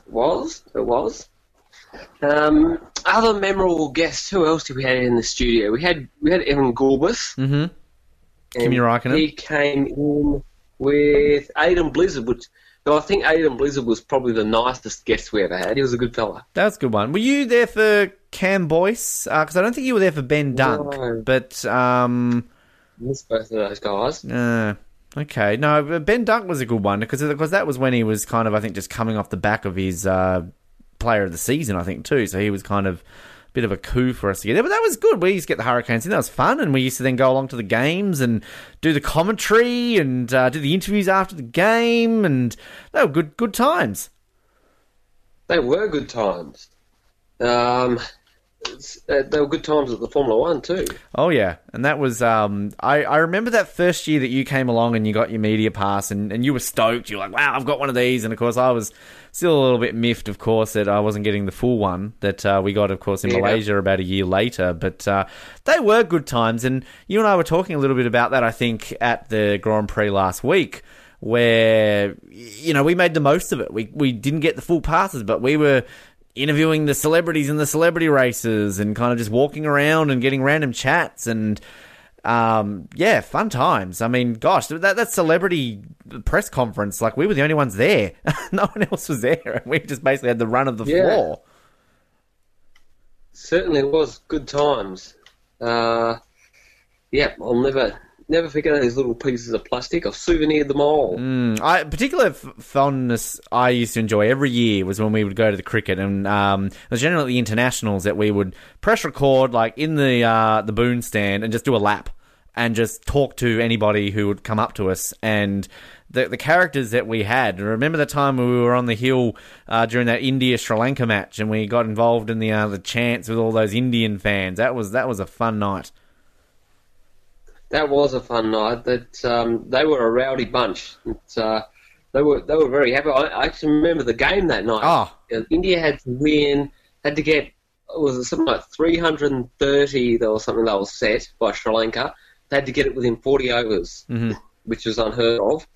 And they did it. Yeah, Coley went ballistic, and that was when he wasn't really even well known. I think he was kind of only new at the time, and that might have been the best game I think I might have even ever seen at Bellerive. That was a great match, and yeah, because they were aiming. Yeah. That would have been the last time they had the try series, wasn't it? Because they were aiming to get the bonus point to make the final, and that's why they had to get it within 40 overs, and they did it. That's right. Yeah, I think that was the last year they had the try series. And we went into the press conference after the match, and Virat Kohli was up, and we had this guy, Indian fella called Ramnik. Ramnik, yes. I don't know what happened to Ramnik, but we had him with us, and some journalist asked a question. What was the question? I can't remember what it was. Yeah, I can't remember what it was either. It was something simple like, how does it feel to make 100 in Hobart or whatever, something like that. And Ramnik obviously wasn't listening because, poor old Virat went to the trouble of giving his 1 or 2 minute answer, and then Ramnik dishes up the exact same question. And really threw poor old Virat, didn't he? He didn't know what to do. And that was afterwards, I think you'd left, and of course Ramnik just... Great guy, but I don't think he knew the etiquette or anything involved when it came to like being involved in one of these situations. Because as soon as it happens, and generally how it works when you're in a press conference and you're a member of the media, you can be a bit starstruck and cool, I want to meet this person, but you're generally like, okay, now's not the place to go up and get a selfie because it's kind of like, okay, no, it's not.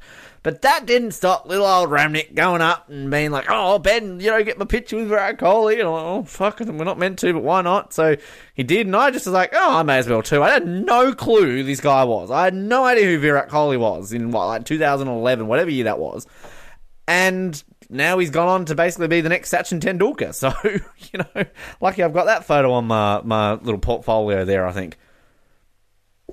There you go. It's like the Sir Donald Bradman of his day, old Virat Kohli. So yeah. Pretty valuable photo you got there. So good on old Ramnik for making that happen. Indeed. Speaking of Sir Donald. Yes. I don't think I've ever told you this story, but my great auntie passed away probably about 2 years ago now. And she was well into her 90s. And she used to share a birthday with Sir Donald Bradman. Oh. And when she was a little girl, she wrote to Sir Donald. Mm-hmm.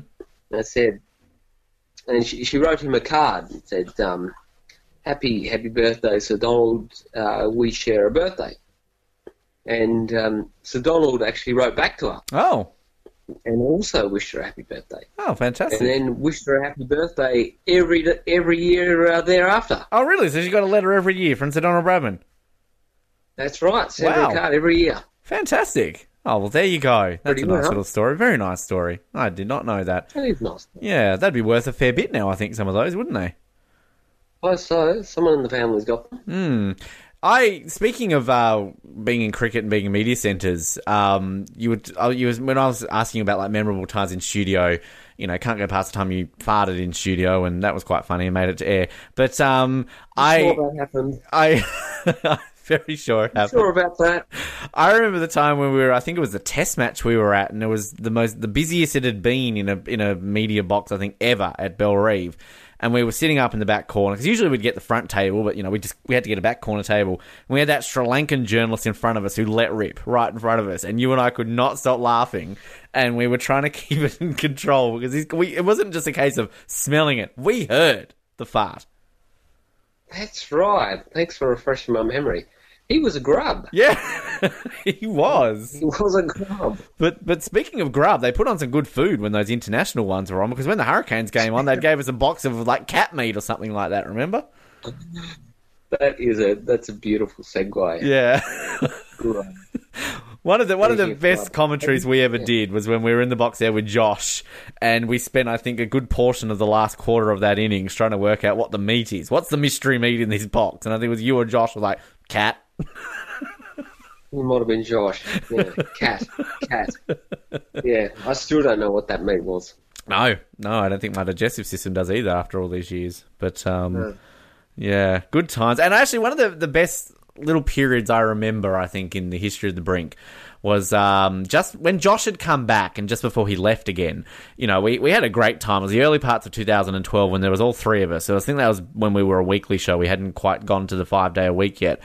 And we, I think, probably were at the peak of our powers then, because, you know, we did a pretty slick advertising campaign with us in the suits and the purple background, and we had some pretty good forget the lyrics going on around then. And we also did that fun little Brink Olympics, and particular standout, the hooning, when we drove around with that little game that you and Stewie used to play. So probably out of, you know, what were we on air for, you know, just on 10 years as the Brink, and, you know, I was on there for about 13, just, you know, various shows, but that's probably my most memorable period of doing the show was with you and Sam in that little period, because I think we were on point at that period of the time. That were the days, weren't it? They were the golden days of the show. Golden days. Yes. And certainly that hooning was, they were golden days too. One of our favourite things was to pull up next to the taxis in Liverpool Street or Collins Street, one of the two. And we would pull up next to them with the open window, passenger, and we'd say, hello, Mr. Taxi Driver, how do we get to the such and such, like, you know, the casino or whatever it was? And as soon as they start to tell you, you just drive off. And you look back and they're pointing. Loved it. Oh, funny. I just love that it's such a simple game. You know, like, okay, you've got 60 seconds or whatever it was, and you've got to, you know, try and get as many people to acknowledge you. So the name is Carlos. You know, driving down the street, Carlos, how you going? And then, you know, just didn't get it. And then the names got trickier and trickier. So it would be like, Inzaman, how you going? Yeah, I didn't know there were so many Inzamams in Hobart. Yeah, well, apparently. You shout out the window and wave Inzamam. Probably be even more. You get a lot of responses. Yeah. You, of course, had some very good friends, though, too, Sam. You know, you used to always be the person if we wanted to talk to the Sarge. We had Random Beef Man. We had Toyota Hilux. I think that was the same guy, wasn't it? Max Walker. Of course, you drove Max Walker in your car as well, so... Did actually, yeah. When you talk about memorable Brink memories, that's probably number one. Actually, Max Walker in your car. Was cool. Yeah. How did you make friends with all these people? How did you make friends with the Sarge and people like that? How do you come across these people? How do I come across them? Don't know. Just meet these people. Yeah. Think they'd be good on radio? Just meet them in bars, back alleys. You know, weird spots on the domain. Wow, that's really back alleys. You don't want to, you know, go there after certain hours. That's where the Sarge was all the time, though, wasn't he? He used to do a fair bit of his best work up on the domain. I bet. Yeah, I loved it. Yeah, I loved the domain. Yeah. I mean, any other sort of tidbits that you think that you can kind of, you know, from those times that you want to mention at all? Gee whiz, well, there were some other events we went to as part of the Brink. Mm-hmm. Did the tennis for a few years. We did. Pretty good. Yep. Love raiding the soft drink fridge. Mm-hmm. Yep. With food. You loved the soccer when we did that, of course, didn't you? You'd be back every year for the... Actually, that was one of the lowlights. Going to the soccer at the Twin Ovals. Yeah, not a game I'm very fond of. Yeah, I think we lasted about half an hour. Yeah.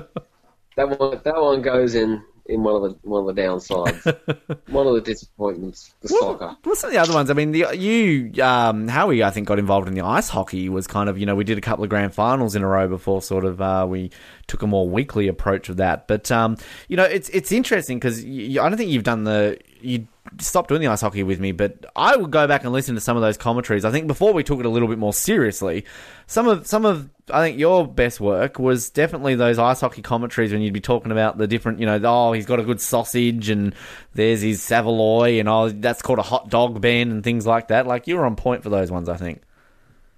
Yeah, well, when you know nothing about the game, Ben, you got to come up with something, don't you? Well, that was the case too when we did things like Gaelic football. Obviously, a little bit about Gaelic football, but and even my dad's last ever game of field hockey, I remember us doing, and we spent a good portion of the game talking about there's not many bearded players on the pitch, and that was preventing, I think, my dad's team at the time from going on to win that game.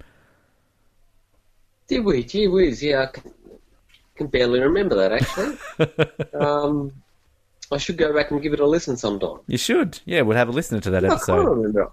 Yeah. I think my brother might have been there. He was, yeah. Your brother did come to that one. I do remember that. And then the Gaelic football, was your brother there for that one as well? Well, he would have been, yeah, because he would have been playing too. Oh, right, of course. Yeah.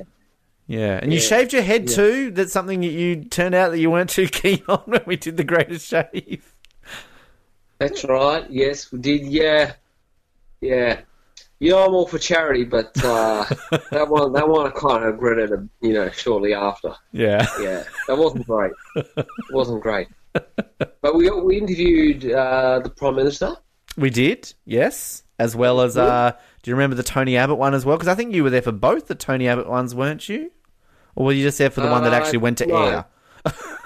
I think I was only there for the second Tony Abbott one. Yeah, the one that went to air, the one that we didn't not record. So that was good. Yeah, we had a pretty good run, I think. You got it wasn't premiere at the time, but we've got that photo of old Willie Hodgman wearing a mullet wig. So that's kind of good. Yeah. David Bartlett as well. It led us eventually to getting a sneaky invite to DB's 50th party, which was quite memorable. Lots of good free food at that night. Right. So that's right. Living the life, Sam. Good run. Yeah. Was this supposed to be a look back through time episode? Yeah. Well, I mean, we're celebrating our 100th podcast episode, so why not? So I think it kind of. So why not? Yeah. I mean, what about the future then? Would you like to talk about anything else while we're here? Well, I don't know. What is the future? I don't know. Well, it's 2 hours ahead here in New Zealand, as I said. The Tigers are 87 points up. You must actually, just on the topic of footy, pretty good game. Your Cats got over the line against the Magpies. You must have been pretty happy about that. Oh well, as you know, Ben, I'm a Gary Ablett supporter. Mm-hmm. The rest of the team can get stuffed. That's it. I'm a Gary man. I love Gary. So when Gary retires, what's the plan? I don't know. Gary Ablett's got a son now, so Gary Ablett Jr. What happens with Gary Jr. when he grows up? Well, I mean, I also think you must have been pretty disappointed on the flip side because your beloved Cats sadly didn't make the AFL Women's Grand Final. They got beaten by the Crows in the preliminary final, so I'm sure you were watching that avidly. Yes. I was devastated when they lost, Ben. Yes. Still not over it? Not really. Not really. I did see the score about 2 days later. And I saw that they'd lost. It was something like 87-7 or something. Yeah, something like that. And basically, I was checking the score all day, and I don't think the Cats scored until like halfway through the fourth quarter. So they very much nearly had a golden duck. And it could have been a Carlton Geelong grand final. Could have been a repeat of 95. Because Sam, I'm excited because Carlton are in a grand final. It's only the women's, but still we're in a grand final. Very good. How will you celebrate if they win? Don't know, probably put a social media post on, and that's about it. Very good. And what's the AFL coverage like in New Zealand? I don't think they really care about it until the finals start. I think one of the free-to-air ones here, I think, might show like a weekly game. I don't know which one it is, and I think they might show the rest on pay TV. But I'm paying like a monthly subscription of like $30, and I can just basically watch Fox Footy. So it's kind of, they've got like a AFL international thing that you can sign up for. So sadly, Telstra doesn't stretch out over to New Zealand. You think they would, but they don't. So yeah. That's about it. So I got to watch watch Carlton, put in good two quarters last week and do their usual. And speaking of which, I can see on your television is that Jack? Am I seeing? And that's Rancy? It was Jack. It was Jack Rewalt. Oh, little Jackie Rewalt. Who are you picking in this game, Sam? Who do you want to win? Well, I want the Tigers to win. Mm-hmm. But we'll see. I think they will win. But I still remember last year's preliminary final when Collingwood stunned everyone and rammed them. They did. That was just out of nowhere, wasn't it? It was, yeah. Well, they really came from behind and rammed them. It got right up in there. One of the best live games of AFL I ever went to was 2016. I went to a Collingwood Richmond game, and Richmond were about, I think, 25 points up with about 6 or 7 minutes to go, and basically all the Collingwood supporters were leaving, and Collingwood got up and kicked a goal within the last, I think it was 10 seconds to win the game. So yeah, that was a pretty good game I went to. That's right. I remember watching that one on television. One of the really an unforgettable game. And, apparently there were Collingwood supporters at Richmond train station waiting for trains. Yeah, you could see it.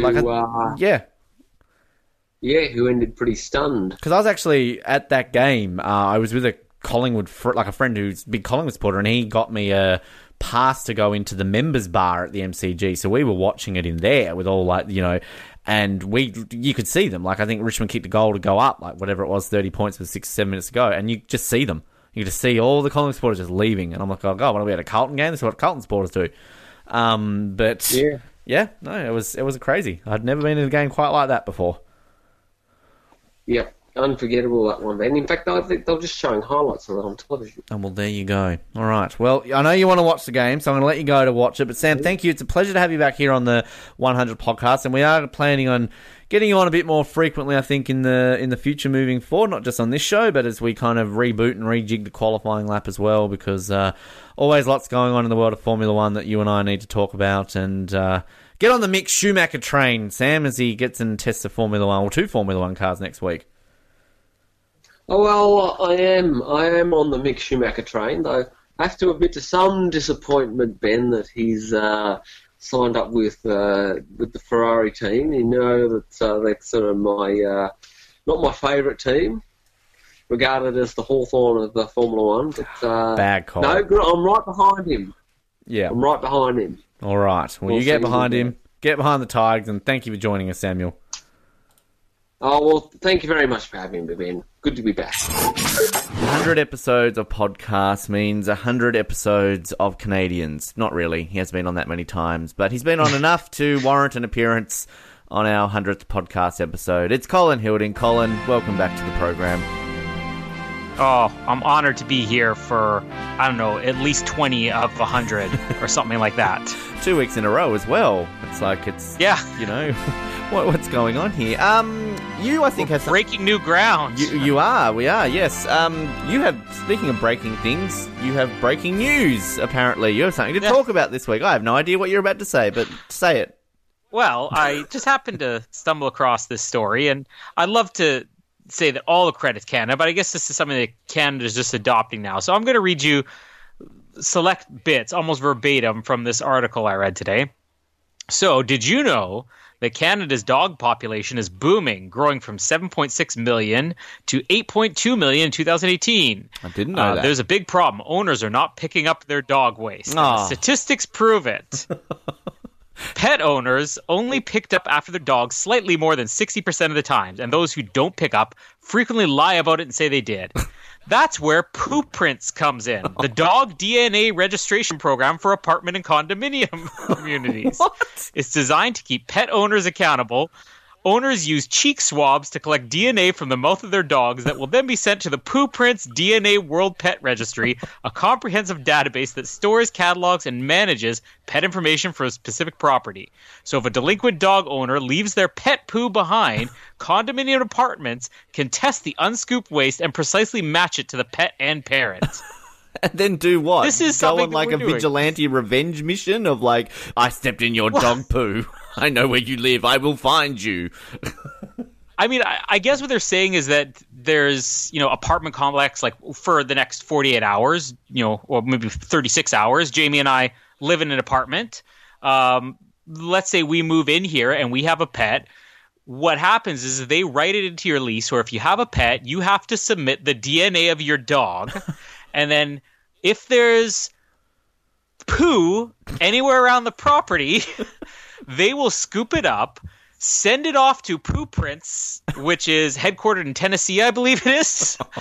They will have their team of scientific experts run the DNA of your dog against their database and then get back to you and say, it was Colin and Jamie's dog and they didn't clean up the poo. And apparently people will be fined $150 to $350 depending on the policy of the apartment complex. Wow. As if cataloging and running DNA tests does not far exceed a $150 fine. I don't know how this is actually a thing. Well, I really would like to know that in this day and age when we've got all this technology at our disposal, we're getting closer and closer to, curing cancer and curing other diseases and making things like such a better life for human beings as our, age expectancy grows every year, that there's legitimately people out there who think, what can we use our technology for? I don't know. Finding the DNA of dog shit so that I don't tread in it every time I walk outside my door every morning. Like, this is ridiculous. I mean, well, there's another podcast I listen to aside from this one. The Oz Network, of course. I've been listening to, and aside from that, it's called Monster, and I guess every single season they'll profile like a serial killer case, and they're doing the Zodiac killer. And one of the episodes was talking about DNA profiling, and how it's reached what started as. You submit a vial full of your own spit, and then they'll run that against registries and then tell you were related to, Count whatever from Lithuania, 200 years ago. And that's evolved into, well, police will use this and they can now, track this person as a cousin of the DNA we found on, this dead body. That's what DNA profiling, really is. I mean, I can't even imagine the amount of time or money that it takes to do either of those things, to run DNA checks for people's genealogies or for tracking down serial killers. But if you want to top serial killers, you got to go after the people who don't clean up their dog's poop. I mean, that's where Poop Prints comes in, as it says. Do you think there's like people who go to university for however many years to get a degree in like criminology and kind of, DNA research and everything, and like, yeah, I'm going to make it, I'm going to go out there, I'm going to solve these crimes, and, they've got to start at the very bottom. You've got to go work for Poo Prints, like to really test your DNA. And like, are we going to get like CSI Tennessee now after this? And it's just going to be based on like the CSI squad of Tennessee going around like, oh, here it is. It's a pile of dog poo. Some new Who song to put over the top of it. Like, why is this a thing? I still need to ask that question 100 more times. I mean, you and I both went to school and college or university or whatever. We attempted to. And I feel like what you're saying is probably true for most people. Like, you go to law school to become a lawyer, and then you come out and you're working as like, a clerk, photocopying things for the first 6 years of your career. I mean, I don't think anybody really comes out with the job they expect, but that probably is like Poo Prints, I'm guessing, is the first job where everybody's going, to become like a genealogist or genetic scientists. And then they have their internship coming up, and it's like, oh, where did you land me? With the FBI or this or some prestigious scientific firm. You will be going to Poo Prints to work as like. I wonder what the intern jobs are there, because of the people who are working executive positions? Like, do you think they're going around telling people, I'm a very successful scientist. I work for Poo Prints. We track down irresponsible dog owners. Well, I want them to extend this then to like cat owners, to, hamster owners, fish owners, because all those fish poos that get everywhere. And I think really we could, I think we've just discovered the plot for Bond 25 here. It's going to be some sort of, evil spectre of hacked into Poo Prints and monitoring everybody by their dog poo. And this is the way of Blofeld's controlling the world now, because he can have access to everybody, because everyone loves dogs, so everyone has a dog. So this is how he's getting it. This is the plot for Bond 25. Simple. M's dog. We saw the little puppy thing that was handed down. M's dog's on the loose. We need to track down M's dog. Yep. There's some rogue poo that was left behind at the Spectre Mansion. Ah, shit, literally. Wow. I'm very glad you've discovered that. I actually I follow a few sort of Canadian Facebook pages, I think I tagged you in a post about, famous people who were born the last time your team won a Stanley Cup, and it was a picture of a T-Rex for the Leafs. You're welcome. But there was a post, and they were trying to do facts about Canada. And I think one of them said something like, using sorry in court is inadmissible because sorry is so commonly used in Canada, or something like that. Like, you can't use it in court because you don't know when somebody's using it as in like, oh, I'm actually sorry, or oh, sorry, eh? Only in Canada would that be a law, right? Yeah, the word sorry is not legally admissible in court, but Poo Prints is. This is what our law has come to. I want to see like a remake with, like Tom Cruise and Jack Nicholson. It's like, I just want to know the truth. You can't handle the truth. And it's just all about like dog poo. Like, we have the evidence. It was your poodle. We have the proof. You can't handle the DNA poop. sequencing. The next legal killer. Speaking of poop, you've been on the Brink a few times. Do you have any memories of your little segments? I for one am a fan of learning about Canadian geese. I think that was fun, and I think that time we learnt that there was like a fourth or a fifth verse of the Canadian national anthem that involved some inappropriate language or something like that. Yeah. I was about to say those are probably the two best. 'Cause every other time I think it's mostly been talking about hockey or Justin Trudeau. But the dangerous geese of Canada. That's something nobody knows. Most Canadians know it, but anybody outside of Canada doesn't realize how vicious and vile those demon creatures, as Jamie refers to them, are. And then, our national anthem is now officially changed back to the original version instead of All Thy Sons Command and All of Us Command. But they happen to leave out a couple of those inappropriate verses. So, there's still time to go back, to turn back the clock, and to make Canada right again. Well, I think also we should quickly mention hockey, just because we're now about a week away, aren't we? The playoffs begin in about 8 or 9 days or something ridiculous like that. So, we talked about this last week, but much changed in your perspective of how things are going. I didn't realize Boston were doing so well. I mustn't have been paying that much attention to see that they're doing that well. Every time one of my teams plays Boston, they lose badly. So, and of course, Boston beat my team last year. So I'm always sort of on the fence of whether I should be happy for Boston or hate them. But as far as the Leafs go for me, they continue to either win or lose in high-scoring games. I just like, something consistent. The Jets beat Nashville recently, so I don't know. You probably know better than I do because I'm in the midst of moving away from these apartment complexes riddled with poo. But what are the matchups looking like right now? The matchups right now, I did actually have this up. I'll pull these up just quickly. Just while I'm pulling this up, I really like. Look, I like Boston as a city. I've been there once, sort of spent a couple of days there. It was a nice city, but for God's sakes, they've already won the Super Bowl. They already won the World Series in the last 12 months. For fuck's sake, stop winning Boston sports teams. I'm sick of it. They won the Stanley Cup the year of the marathon bombing as well. Gosh. Haven't you taken enough, Boston? Yeah, come on. Stop getting the world's attention. Okay, so currently in the East, it looks like we will have, and this is time recording, obviously this might change by the time this airs, it looks as though Tampa Bay are going to be playing Montreal, and it looks like Boston will be playing Toronto. There's going to be a fun one. And then the Capitals will play the Hurricanes, which I believe, if they make the playoffs, that's the longest active playoff streak, I think, in the NHL. There've been about 8 or 9 seasons without them making the playoffs, so good on you, Carolina. One of the two teams I always forget are a team. and Penguins and the Islanders look like that will be the other matchup. Oh. And then the West, the Flames against the Avs. Good on you, Colorado, for making it. The Sharks up against the Golden Knights, who are still in a bit of hot form at the moment. Winnipeg up against Dallas, who knocked off Calgary yesterday in a close game. And Nashville against St. Louis, the team that everyone forgets hasn't won a Stanley Cup in about the same time as you guys haven't won one. So, what are your thoughts on kind of those? Leafs, Islanders, Jets, Capitals, interesting one for you? I have a lot less faith in the Leafs now. I know they're playing Boston because that seems to be their kryptonite. But, maybe it'll be sweet revenge this year. I'm still thinking Tampa Bay is going to take the whole thing. St. Louis and who was it? Nashville. Oh, that's like the most boring series imaginable. I'm just speaking mostly for the cities. I'm sure that there's some good fan bases there, but like St. Louis and Nashville, seriously? Well, when I went and saw the Predators play in Nashville, it was actually against St. Louis, and there were a few St. Louis fans there, so, they exist.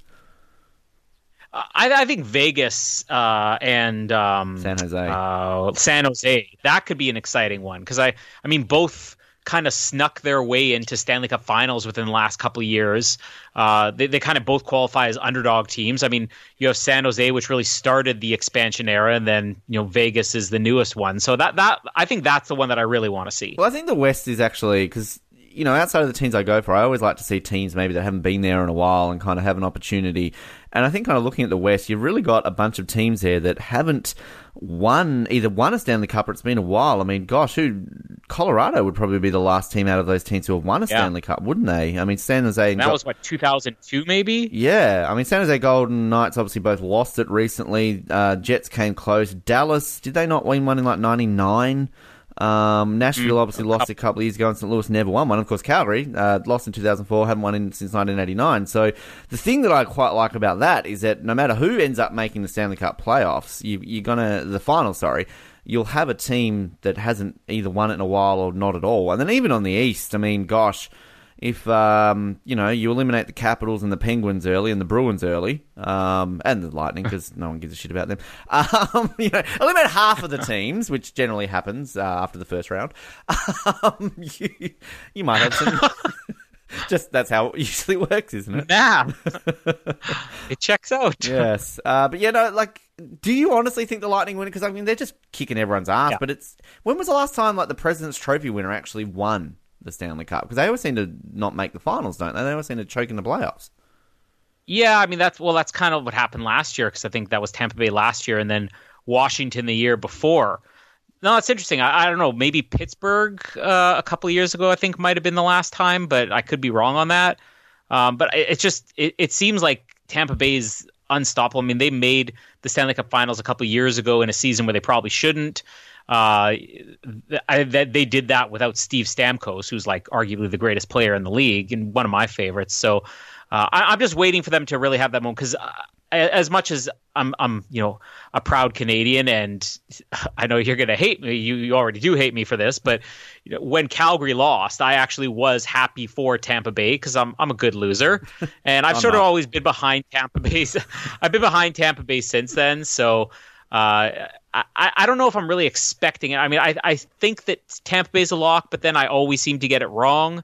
We'll see what happens, but I don't see how they could possibly lose. 4 teams this millennium have won the President's Trophy and the Stanley Cup. The last team to do it were the Chicago Blackhawks in 2012, 2013. And prior to that, Detroit did it in 2007, 2008. Detroit did it again in 2001, 2002. And then Colorado did it in 2000 and 2001.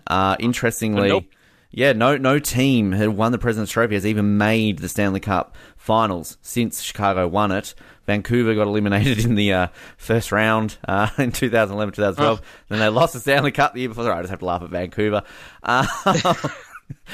Mallory will hear this later, but it's crazy to think that this is just something that seems to almost be a curse, at least this decade. That's crazy. Yeah, it's like winning the car on Survivor. It's never going to happen. Well, the last time team won consecutive President's Trophies was the Washington Capitals, and they didn't even make it there. So Tampa Bay Oh, they didn't win it last year, did they? So Nashville won it last year. Wow. Okay, crazy stuff. Well, Colin, thank you for joining us on our 100th episode. It's always a pleasure. We've learned a lot, poo prints and everything else in between. Thank you for your contribution for these first 100 podcast episodes, and we look forward to many more appearances, at least 20 in the next 100 episodes. Yeah, I look forward to filling out the 20% quota in the next 2 years.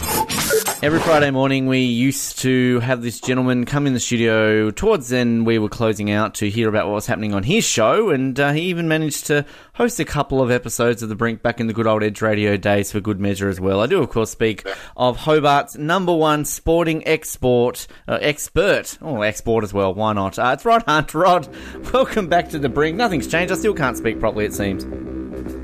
Thanks very much, Ben. It's a pleasure to have you on the show, my friend. Yes, certainly remember getting up early and going in to do those couple of shows for you when you were away, and good memories, but I'll never forget the theme song with which you introduced me, Ben, so I'm hoping you've got that up your sleeve somewhere there. Fanfare for the Common Man, I think it was. Always. It was playing in the background, of course, as it's loud and proud. Every time I hear that song, I always think of you, Rod. So, got to make sure that you keep those memories alive. But I wanted to mention briefly about those couple of shows that you did host, because obviously very much appreciated you doing that. But do you remember a little time when you kind of went on air and realised you didn't actually have your microphone on, and you had to have Dakoda gently whisper over to you that, "I don't think your microphone's on"? Look, I think it was the highlight of the show. The audio quality and the depth of analysis was probably at its highest at that point.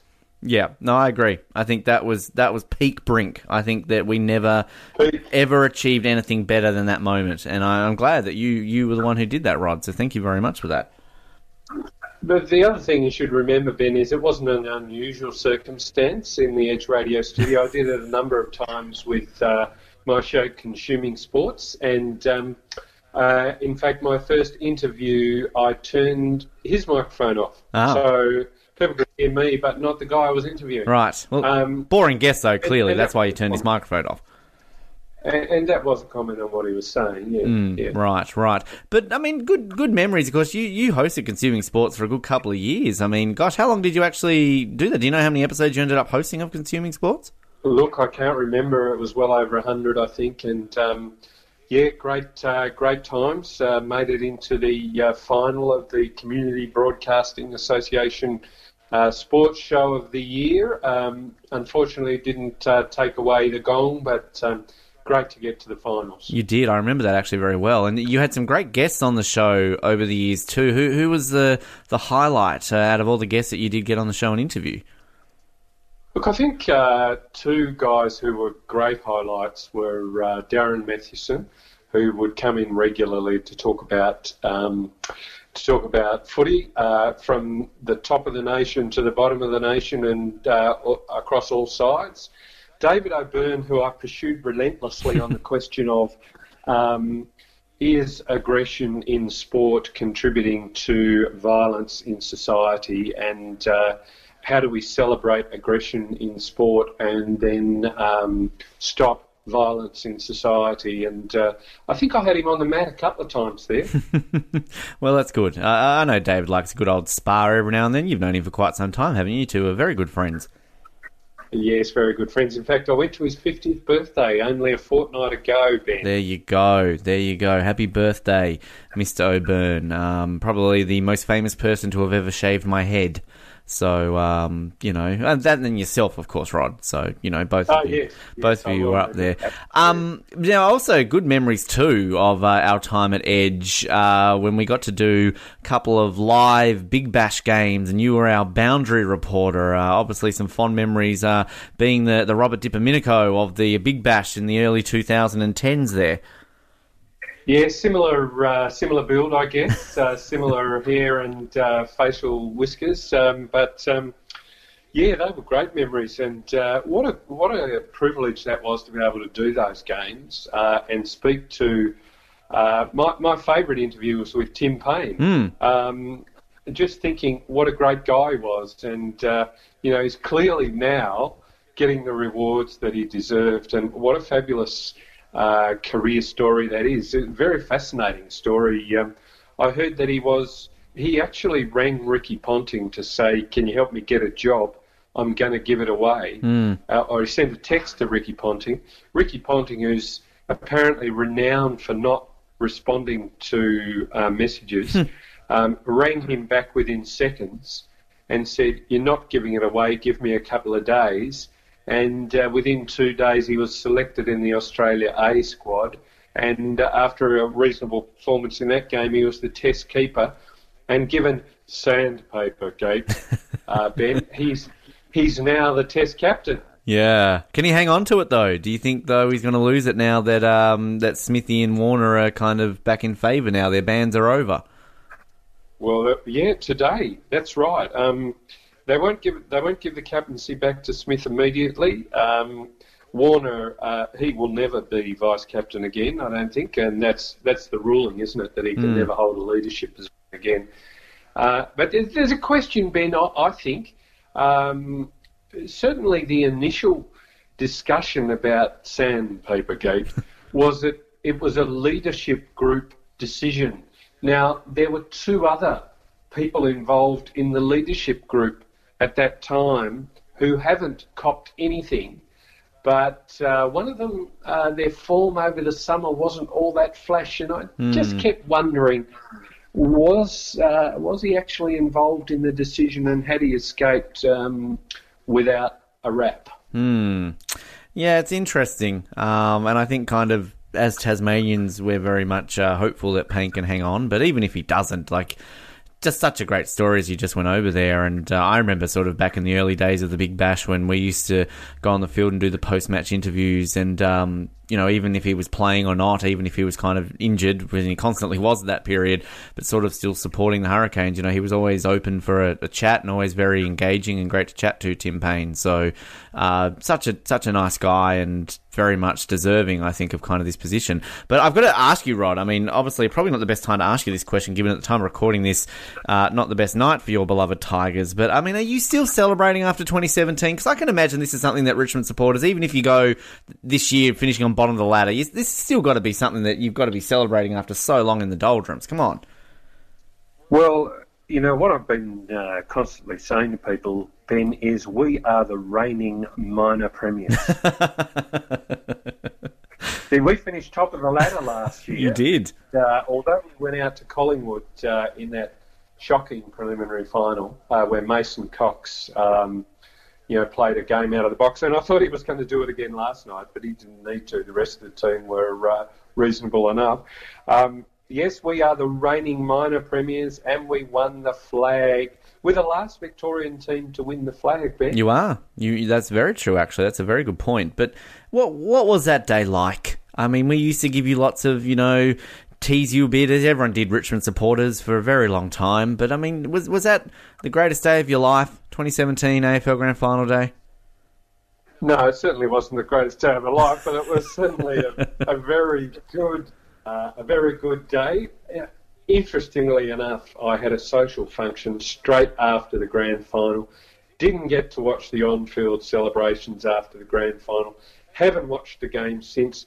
Lots of my friends had watched it 9 times by the time we got back to season 2018 and pulled it out every so often to watch it again. But yes, last night was a bit of a downer. The game against Carlton didn't reach great heights, Ben, I didn't think. No. And Richmond could be in the lower part of the 8 this year. Yeah, it's interesting kind of after the first round, and then obviously now I think you get a little bit more of a taste going into the second round about things. But yeah, from a Carlton fan's perspective, I think it was very much good positive signs. But I mean, that's kind of generally what it always is the case in the first game of the year. We play good for 50% of the game and the rest not so good, and then every single time we're like, oh yeah, there's some good signs there, this could be all right. And last year we won 2 games, so I'm on the women train right now, Rod. I mean, gosh, first time in 20 years I can say Carlton are in the grand final this weekend, so get on the girls, they're doing well.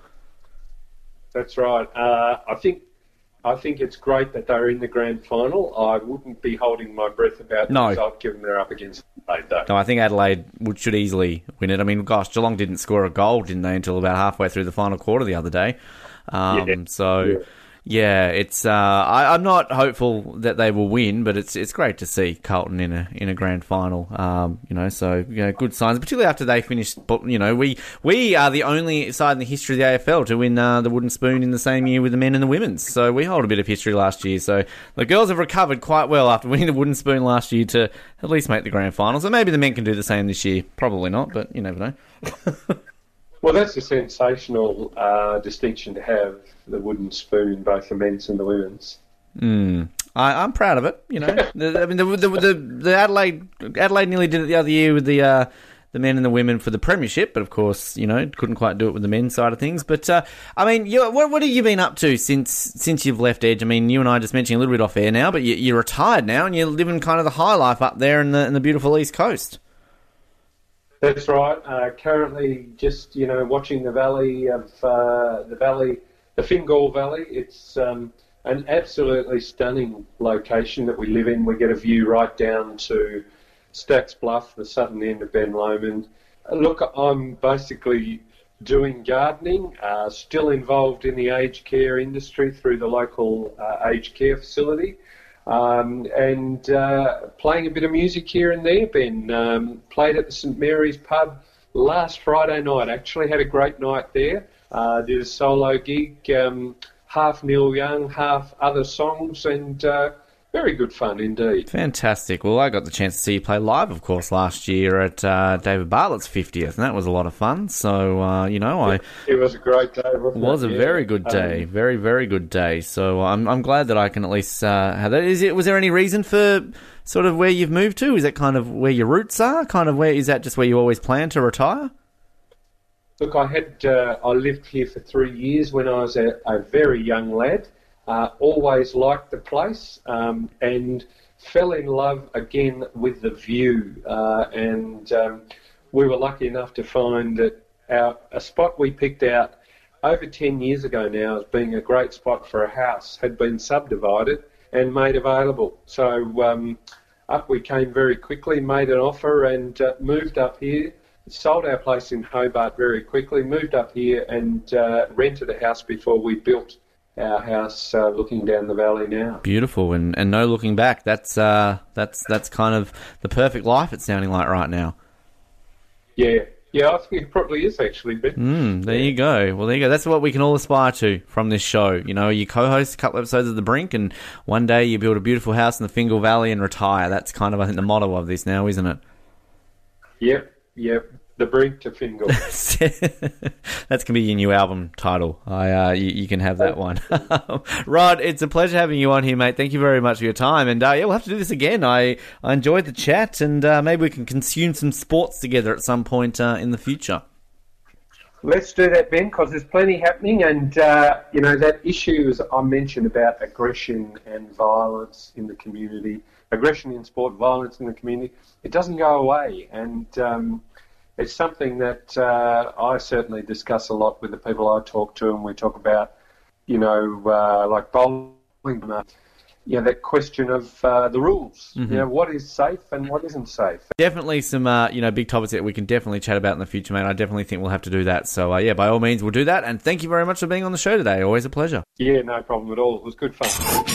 As always, every time we have this person on the show, I usually start off by saying something like, well, it couldn't be an episode without this guy on, even though he's not on as much as we'd like to have him on. But given that this is our 100th episode, you've heard me say that probably now about 8 times throughout this week's episode, that the very first time we did a podcast version of The Brink, that this guy was on it. He was on in the beginning. Anyway, it's Josh Shoebridge. Play Jesus Is Still Alright with me.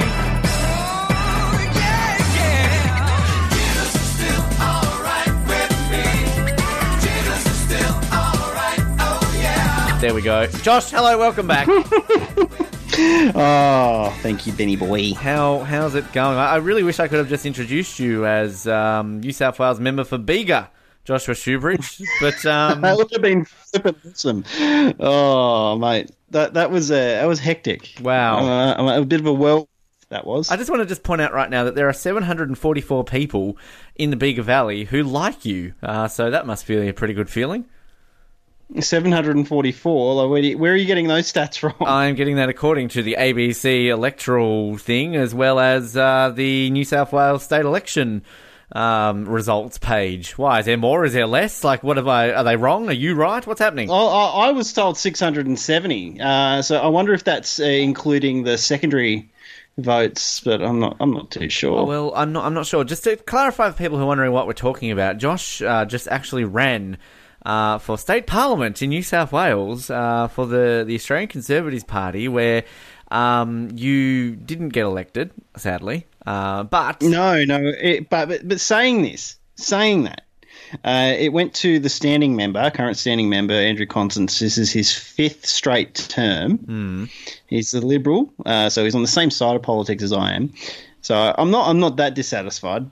And I also only had 2 weeks of campaigning. So I think that's... I mean, looking at the stats, though, like, okay, we can be a real dick here and say you came last, but I would look at this, that you get 744 votes. Like, if I was to ever run for politics, never, assuming I would ever get a seat, but like, I would probably set myself like, okay, if I can get like 500 first preference votes, that'd be pretty cool. You got 744. You got 1.58% of the total formal votes, which, okay, is not a big number, but still that's pretty cool. But looking at this side of things, there was a 1.6% swing to the Australian Conservatives because of you, Josh. So there you go. And that's only because this is the first time we've actually ran in the seat of Bega.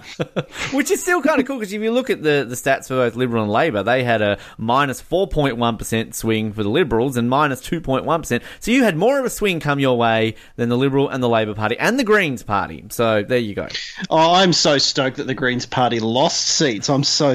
I don't know if I should be saying that on here, but I am. I'm happy.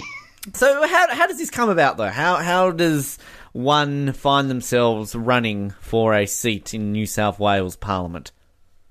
Well, to be honest, Ben, I had 3 weeks ago, I had no desire, none whatsoever, to involve myself in the state campaign. I've been a member of the Australian Conservative Party now for 2 years, since its formation, and... essentially what was happening is I'm friends on Facebook with the state president of the New South Wales Australian Conservative segment, and then she put a thing out asking for me to contact her, and then I contacted her, and she's like, "We need someone to run in Bega. Can you do it?" I'm like, "I've only got 2 weeks." She goes, "All of our candidates only have 2 weeks." So I went, all right, might as well. Let's get it done. So did that, and yeah, it was kind of hectic trying to understand what was going on and everything. I managed to pee off a bunch of people. That was fun. Why? What did you do? What did you do to pee off some people? Because I decided to start a discussion on the actual feasibility of humankind-induced climate change, and that people don't like that. Right. Okay. Interesting. Wow. I saw you. I saw a couple of you. Like, they had articles on you about who's running in Bega, and then you were on I think you shared a Win News thing. You getting interviewed, and I'm even looking here on Wikipedia. So you were officially on Wikipedia. Well, not a page, but at least if you go to the candidates of the 2019 New South Wales state election page on Wikipedia, your name is on that page, Josh. So there you go. Yeah, no, yes, I'm actually on there legitimately, not unlike when we had our things on. 6 months we lasted on that. We thought it'd be taken down in 6 minutes. What? It was a stupid reason too. What was like, this is advertising a radio show. And I think, but they've got Wikipedia pages for shows and books. Well, the best thing I think about it was that when we added, so if you go to like the day of your birthday, so like on the March 18, this day in history page, my name remained under famous birthdays for a couple of years before they finally removed it. So that was pretty cool. But like, because there's actually a page, a website out there called like Deletionpedia, and it kind of it monitors all the pages in the history of Wikipedia that have been deleted. So it's still on there. And even like the Hobart 2020 Olympic bid got its own page for some time, and that wasn't even us who created that. Somebody else went and created it. I think it turned into a bit of abuse there for a while. They called us like attention-seeking C words, I think. I don't know if your kids are around, so I don't want to say that. But yeah, it was an interesting time. So yeah. Well, that's it. I think if we look at like our sort of like career, we've put ourselves into some pretty interesting positions. Like the 2020 Olympic bid, you had the Commonwealth Games. You were a part of that. And not so long ago, we had, what else was there? It was a Youth Olympics or so, Youth Games or something going on. Yep. What else? There was a few things that we've sort of, we had the premier of the state of Tasmania. We're friends with a senator, Lisa Singh. We seriously have put ourselves into some odd situations. Well, I think we've done well for a little plucky little station, little show, I should say, over the years. And, I'm still glad that this is going in some form or another. And, you and I have talked at length, I think, previously about your first, you being on that very first podcast episode back in 2016. It's kind of odd to think that it's been nearly 3 years since we did this as a podcast, when realistically we probably should have done more than 100 episodes by now, but hey, life happens. But I mean, that was a good night. That was, I think, on the eve I was about to head off on a little adventure, and then kind of, decided to do this, and you just happened to be in the state, and we had a gay old time. It was weird. It was a weird timing, actually, wasn't it? Yeah, it was. And it was really weird timing, because I don't think we were meant to be down there. It was like a whirlwind sort of thing again. It was weird, and then it just worked, and you were heading off fairly soon. And I was thinking about this just the other day because my son. So since the Fetchin campaign finished, so Saturday night, I got home. We had to go to a birthday party across the road at my sister-in-law's house, and then we got home. Gabriel got sick, so since I haven't stopped since the election at all. It's been go. And Gabriel's hospitalised with pneumonia. He's better now. You can probably hear him in the background yelling at the TV. But I was thinking, I was sitting in hospital going, the last time I was in this hospital with Gabriel, it was the last day I saw Ben. Oh, yeah, the day when I was there in Merimbula, and of course I left that day. Gosh, that was, wow. How time flies. That we hadn't started the podcast by then though. Like, it was a few months after, because you came down after that. Which you sure it was after that? No, it was, because I remember that period of my life. So it was mid 2016. And that was my first attempt at trying to leave, and then I ended up going back, of course. That was that day that I went back. And then, what was that? That was in July, wasn't it? So 2 months later is when I left, because I left again just before the AFL Grand Final, because that's when I went to see the Grand Final. So yeah, no, it was. Don't start talking about football. How'd they go last night? I've already talked to Rod about this in this episode. I've just, you come to me 12 hours later, rubbing it in my face. Oh, we're from Tigerland. I'm like, yeah, go get over it. You beat the wooden spoons last year. Good on you. No. To be honest and to be fair, that was against you. That was against Carlton. Again, that's my point. Like, anyone can beat us. We're Carlton. We're the reigning wooden spooners. We're going to lose everything again this year. I know that. Our women are better. We're in the grand final, Josh. Get behind the women. But anyway, sorry. They lost to Collingwood last night, so how's that feel? It feels like I got mugged in Bridgewater. What is the Bridgewater of Merimbula? Bega. Oh, that's good. I didn't say that. No, they're bogans are scattered all over this great shire of ours. There's actually no. It's more like Bega's more like New Norfolk with a beach suburb attached to it. Okay, if that makes sense. No? If you could think like, say, Primrose Sands attached to St. Helens attached to New Norfolk. You're almost spot on. I would have that as a good comparison to where I'm living to in Invercargill. It's kind of like a bigger New Norfolk.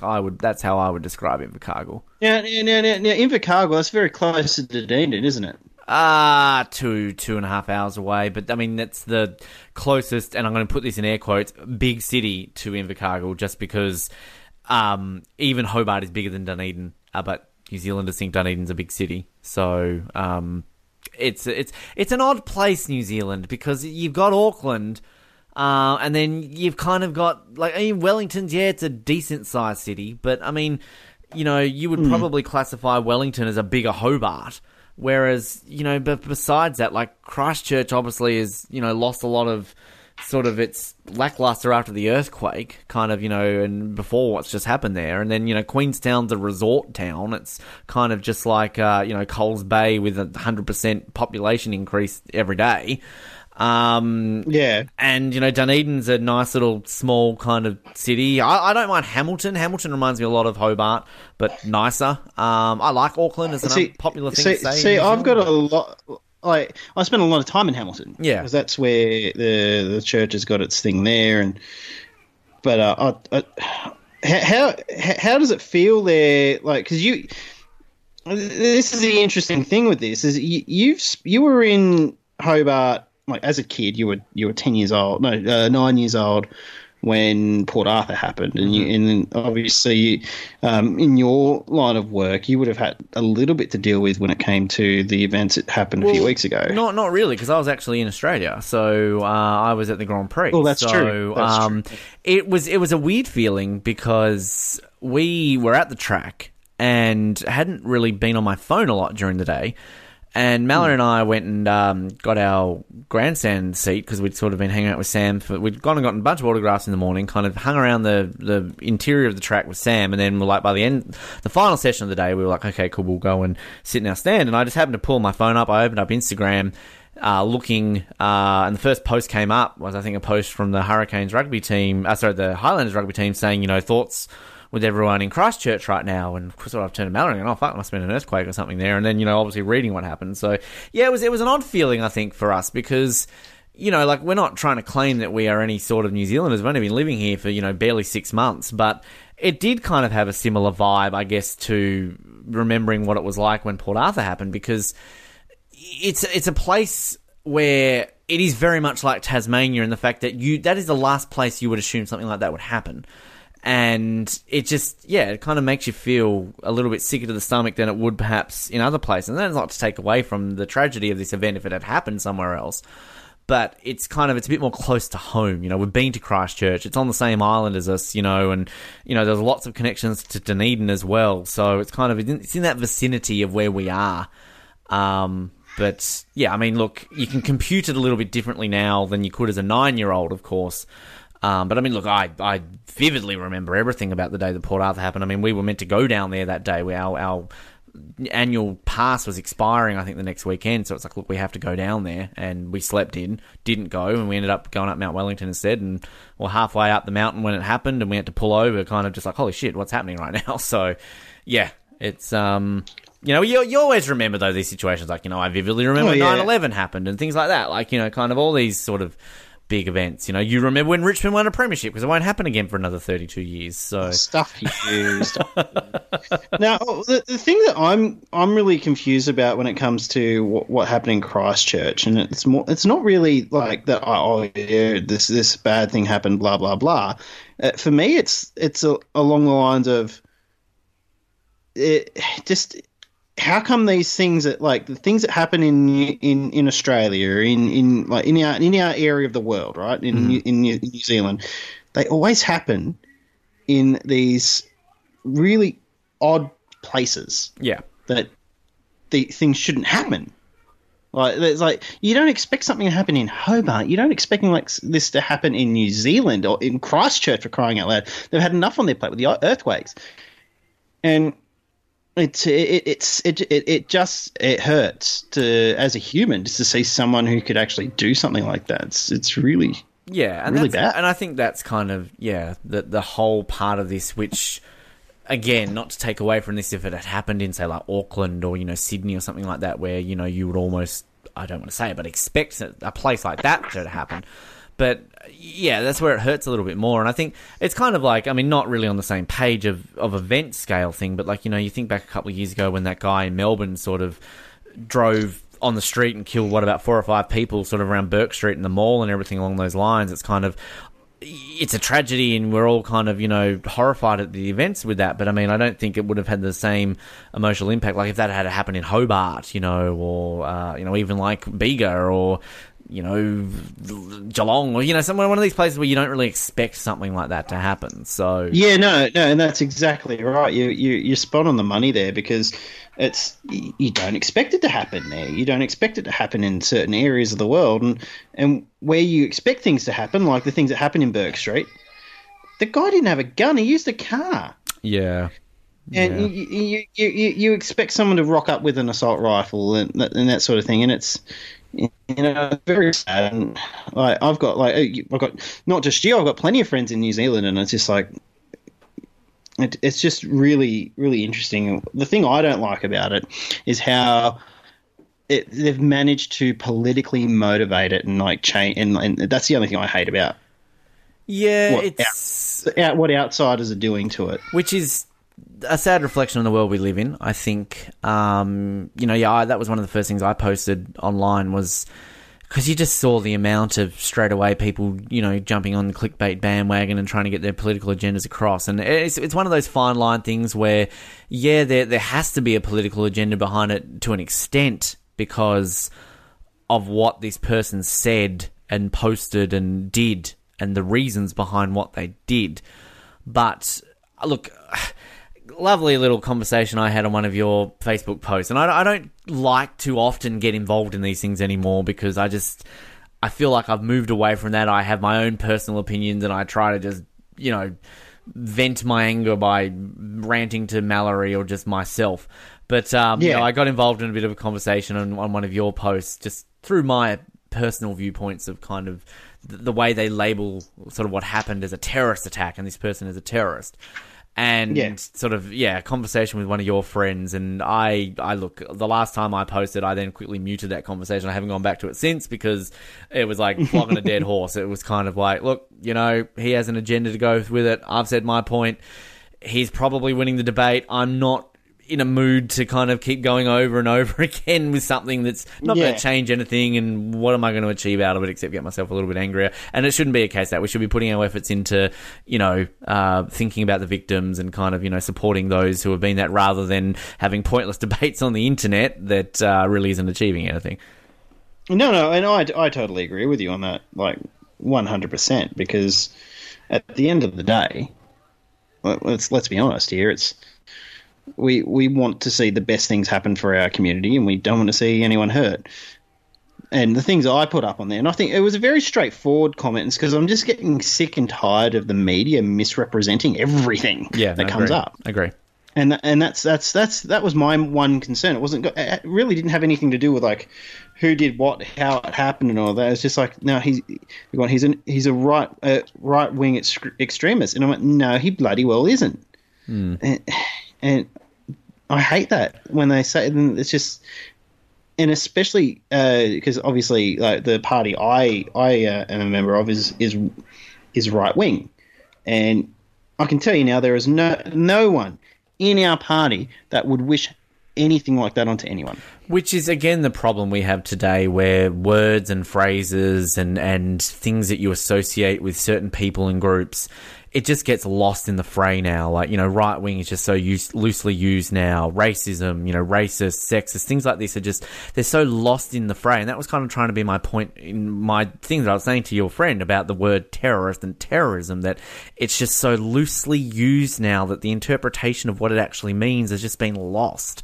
And it's just such an interesting world we live in with that sort of things. And it's kind of a case of, and this is coming from someone who works in the media, to see how this kind of works. But it's like we thrive in a society now when such a small vocal minority can be labelled as the worst thing since cancer, and that everything needs to be stopped against it, and that this is the worst thing. I mean, this is a really weird transition into what I'm trying to say, but I don't know how much you saw in the last week or so in regards to the comments and the situation that happened around the AFL women's player Taylor Harris and that photo that was going online. And it was a photo of her in the midst of a kicking motion, kind of like her leg was like extended and the other way. And then there's probably about 3 or 4, few more people maybe on one of the photos posted a couple of like, vulgar comments, like as people do on the internet. But for some reason, it got then turned into this huge thing because what happened was Channel 7, who initially posted the photo, were stupid and said, we got some trolls comment on this post, we've removed the photo. Like, that's dumb. They're the stupid idiots who have caved into like 3 or 4 people. That then extended into this huge shitstorm about how women aren't respected in football and that everyone's a sexist dinosaur and that we need to appreciate this photo because there's nothing wrong with it. She's an athlete. Now, I agree with that. There's nothing wrong with that photo. She's an athlete. She's in the midst of a kicking motion. It's a great photo. What really annoys me is the fact that we take 3 or 4 comments from 3 or 4 dickheads and make it out like no one respects women in sport, that we're all a bunch of sexist pigs and we all have to change. And then when somebody used an example of a photo of Dustin Martin with an extended group of women who were saying vulgar comments against him, we then have female commentators in the media coming out and saying, oh, it's different because men can take that kind of criticism, women can't. And that is just absolute one-sided bullshit that makes me so mad, and the double standards that we have in this world we live in. It is, and that's one of the things I'm trying to fight, is this stupid, like, the way I see it is the reason why we're failing is the fact that we are grouped into these little groups that we're in. So we're either straight, you're either male, you're either female, you're this, you're that. Why don't we just focus wholeheartedly on the individual? If we focus on the individual and then their own merits and their own actions, we wouldn't have this bullcrap happening every day. Exactly. And that's just exactly like, it. What's that female comedian? Is Amy Poehler the one that everyone hates? Oh no, that's not Amy. That's no, everyone likes Amy Poehler. Schumer. Yeah, I was about to say everyone loves Amy Poehler. You got the wrong Amy, but I know who you're talking about. Schumer. Yeah. Okay, she admitted on a radio interview that she essentially raped a man. Mm-hmm. Nothing happened. Yeah, there was a similar thing happened when a Australian female Survivor contestant was doing an exit interview on the project and all but admitted she sexually assaulted a comedian for a laugh, and everyone laughed about it. But again, the other way around, if that was a man who said, oh yeah, I stuck my hand down a woman's pants, it would be absolute bedlam of how wrong that is. And this is the thing that's frustrating about this, is that, and we need to do a whole podcast or an episode on this ourselves, Josh, because we always get into this type of conversation, but it's the fact that as men or anybody who speaks out against this, you're automatically shut down because, oh, poor old men complaining that they've got it bad. And it's like, you've got evidence clear as day in front of you of double standards. And like, we're not here trying to say that we're victimized daily and that, we have it bad. We're simply trying to point out that we have issues and evidence in front of us of clear double standards. Like, what right is there for anybody, not just a female, a male, anybody, to say that a male can take that type of disgusting comments on social media because they're a man? Like, that is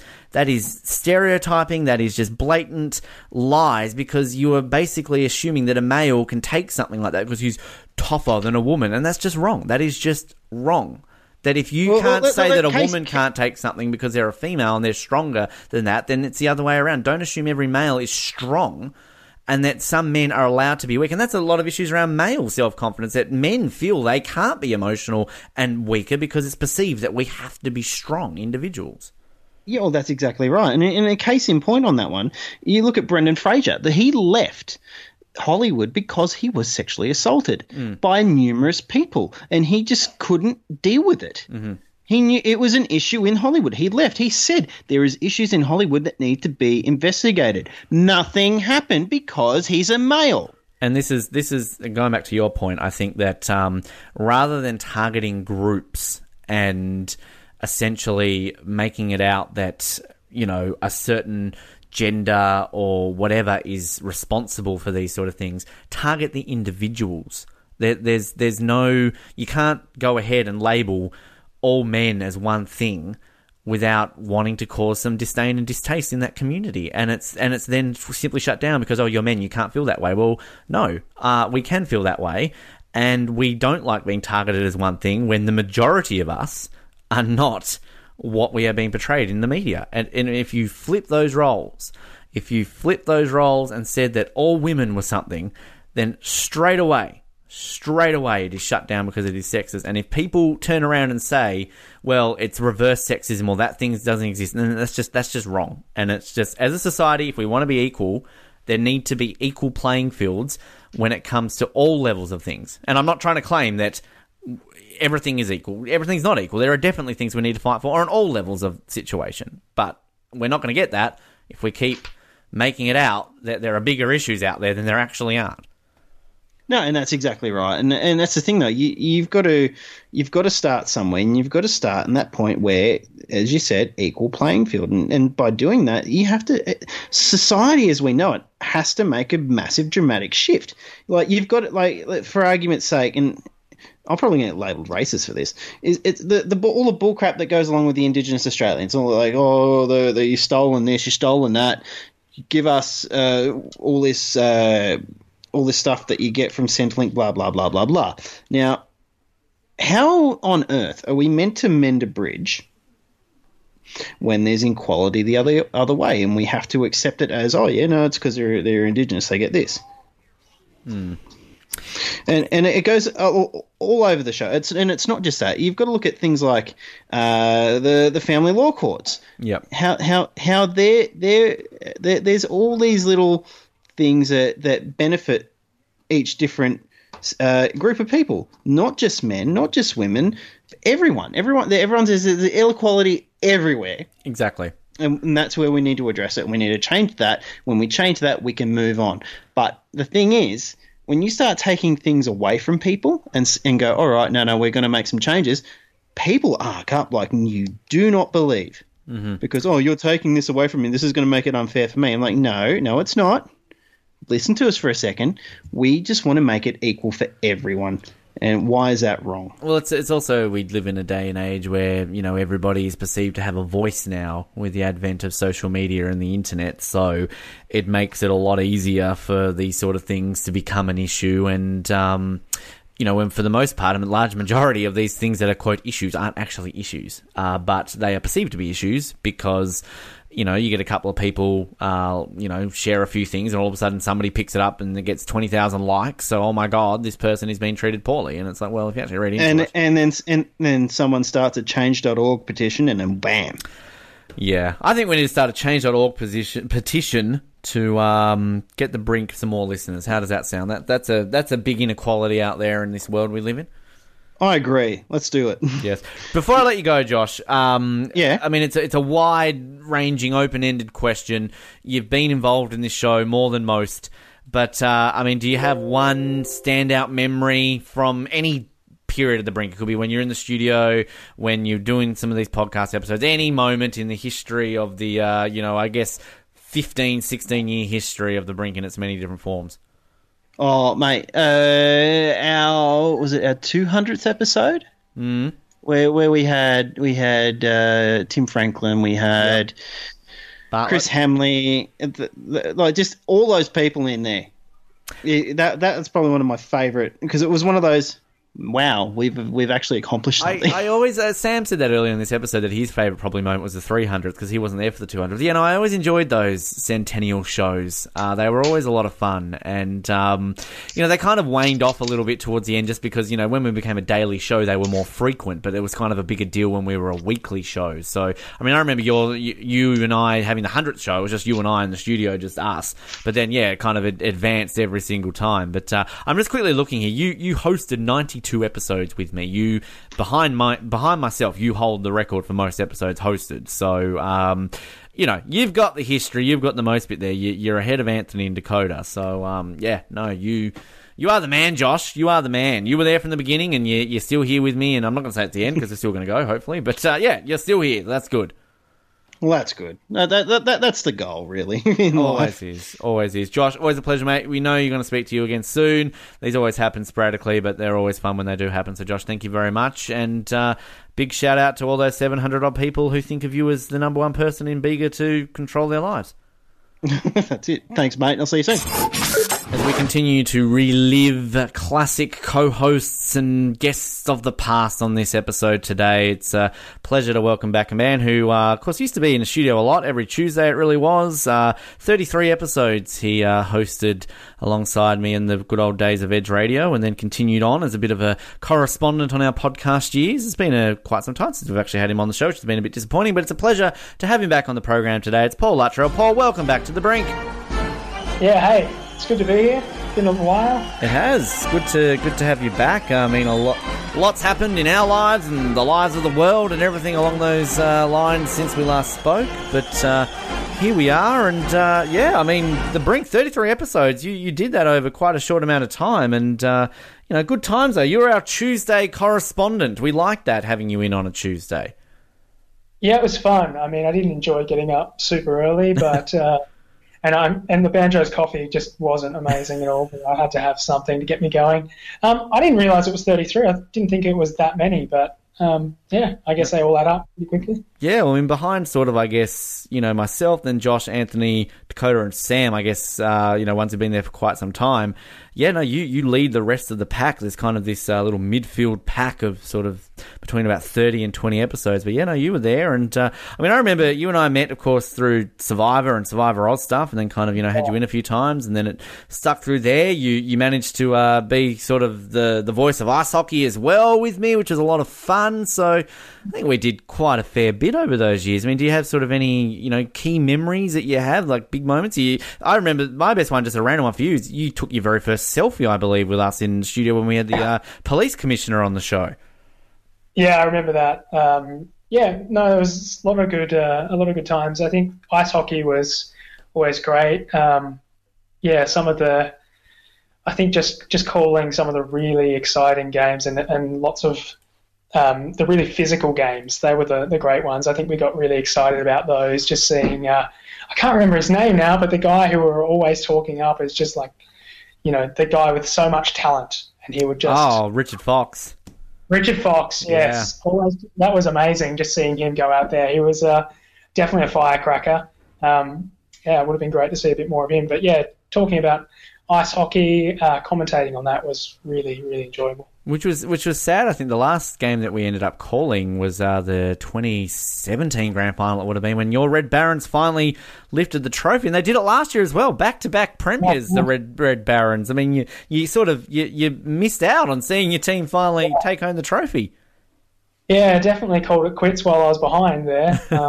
It's not a good thing.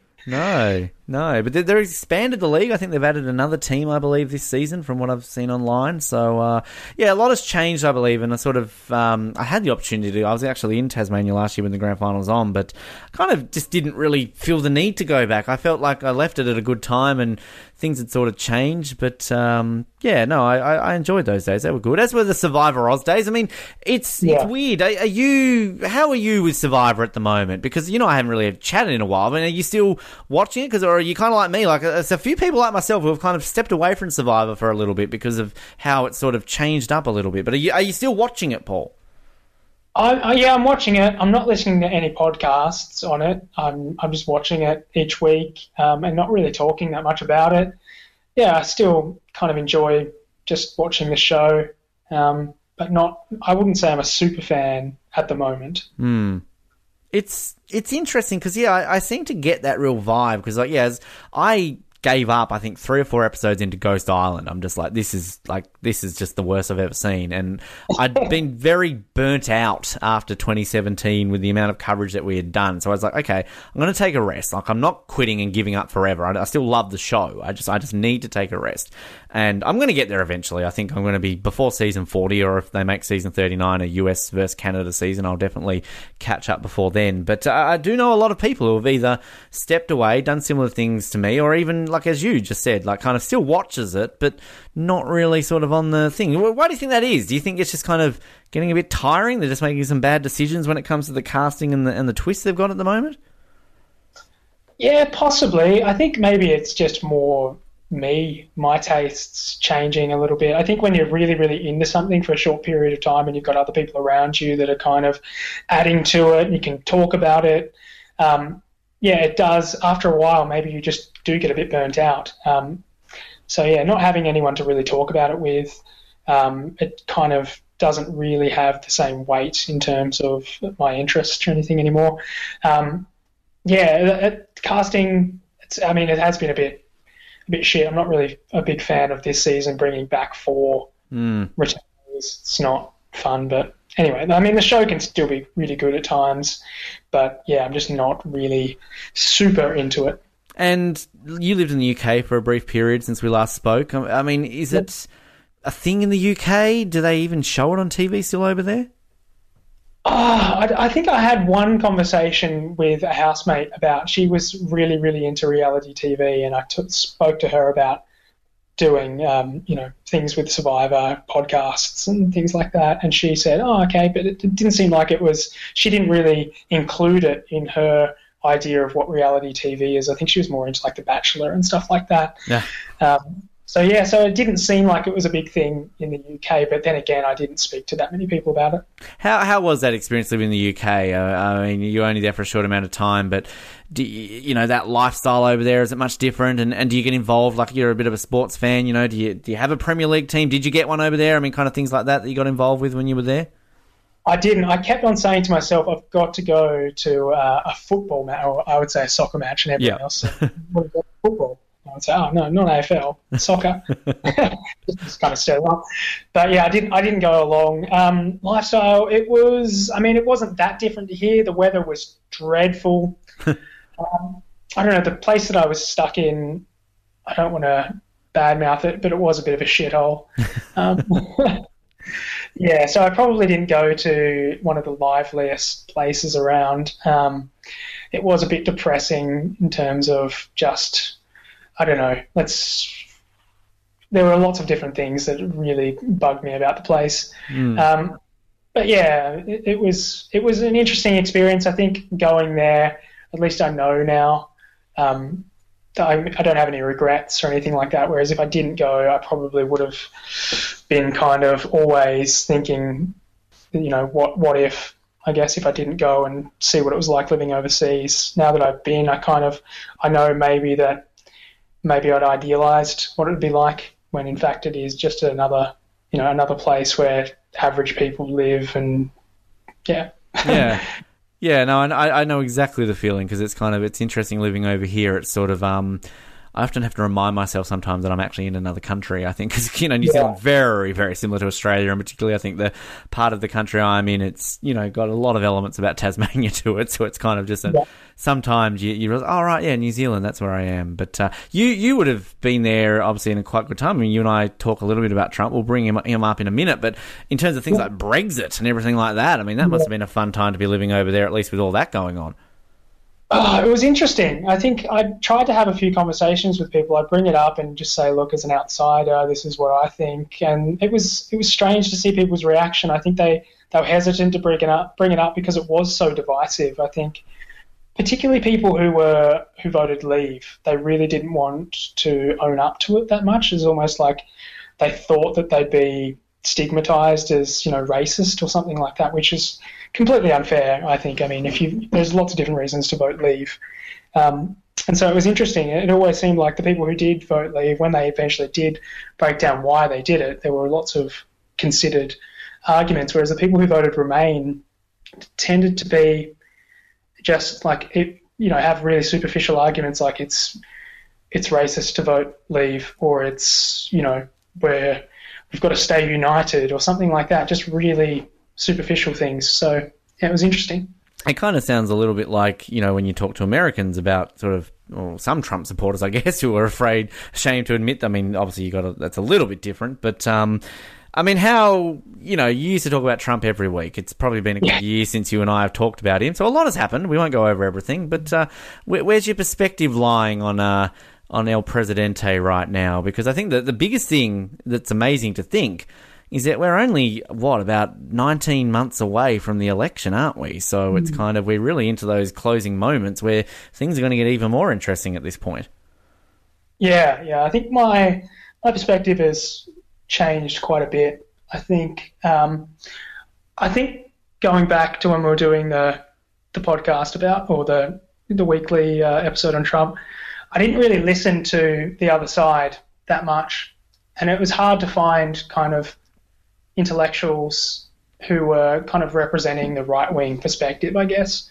But I guess listening to the reasons why people actually voted for Trump and what he's actually doing, getting beyond that kind of, left-wing media bias, I guess, is kind of, it's interesting, and you realise there are actually well-thought-out arguments for the other side. So Trump, I still don't like the guy in terms of his, what he represents and whatever, but I don't think he's been a bad president. I think he's done some pretty good things. Wow.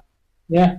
What? I'm not asking this in any form to sound like I'm disagreeing or anything. I legitimately would like to know, kind of, because I like that perspective that you're saying about how it's hard to, find intellectual people to talk more about the positives of that side, because it seems to be, it's obviously very much biased against Trump. But what are some things that you legitimately feel that he has done good for the US during his presidency? Well, I think the tax cuts have been great. I think they've freed up essentially the financial sector, economic sector. You've got unemployment's pretty low, GDP's great. Black unemployment, Hispanic unemployment's the lowest it's been for ever. I think pretty close to that.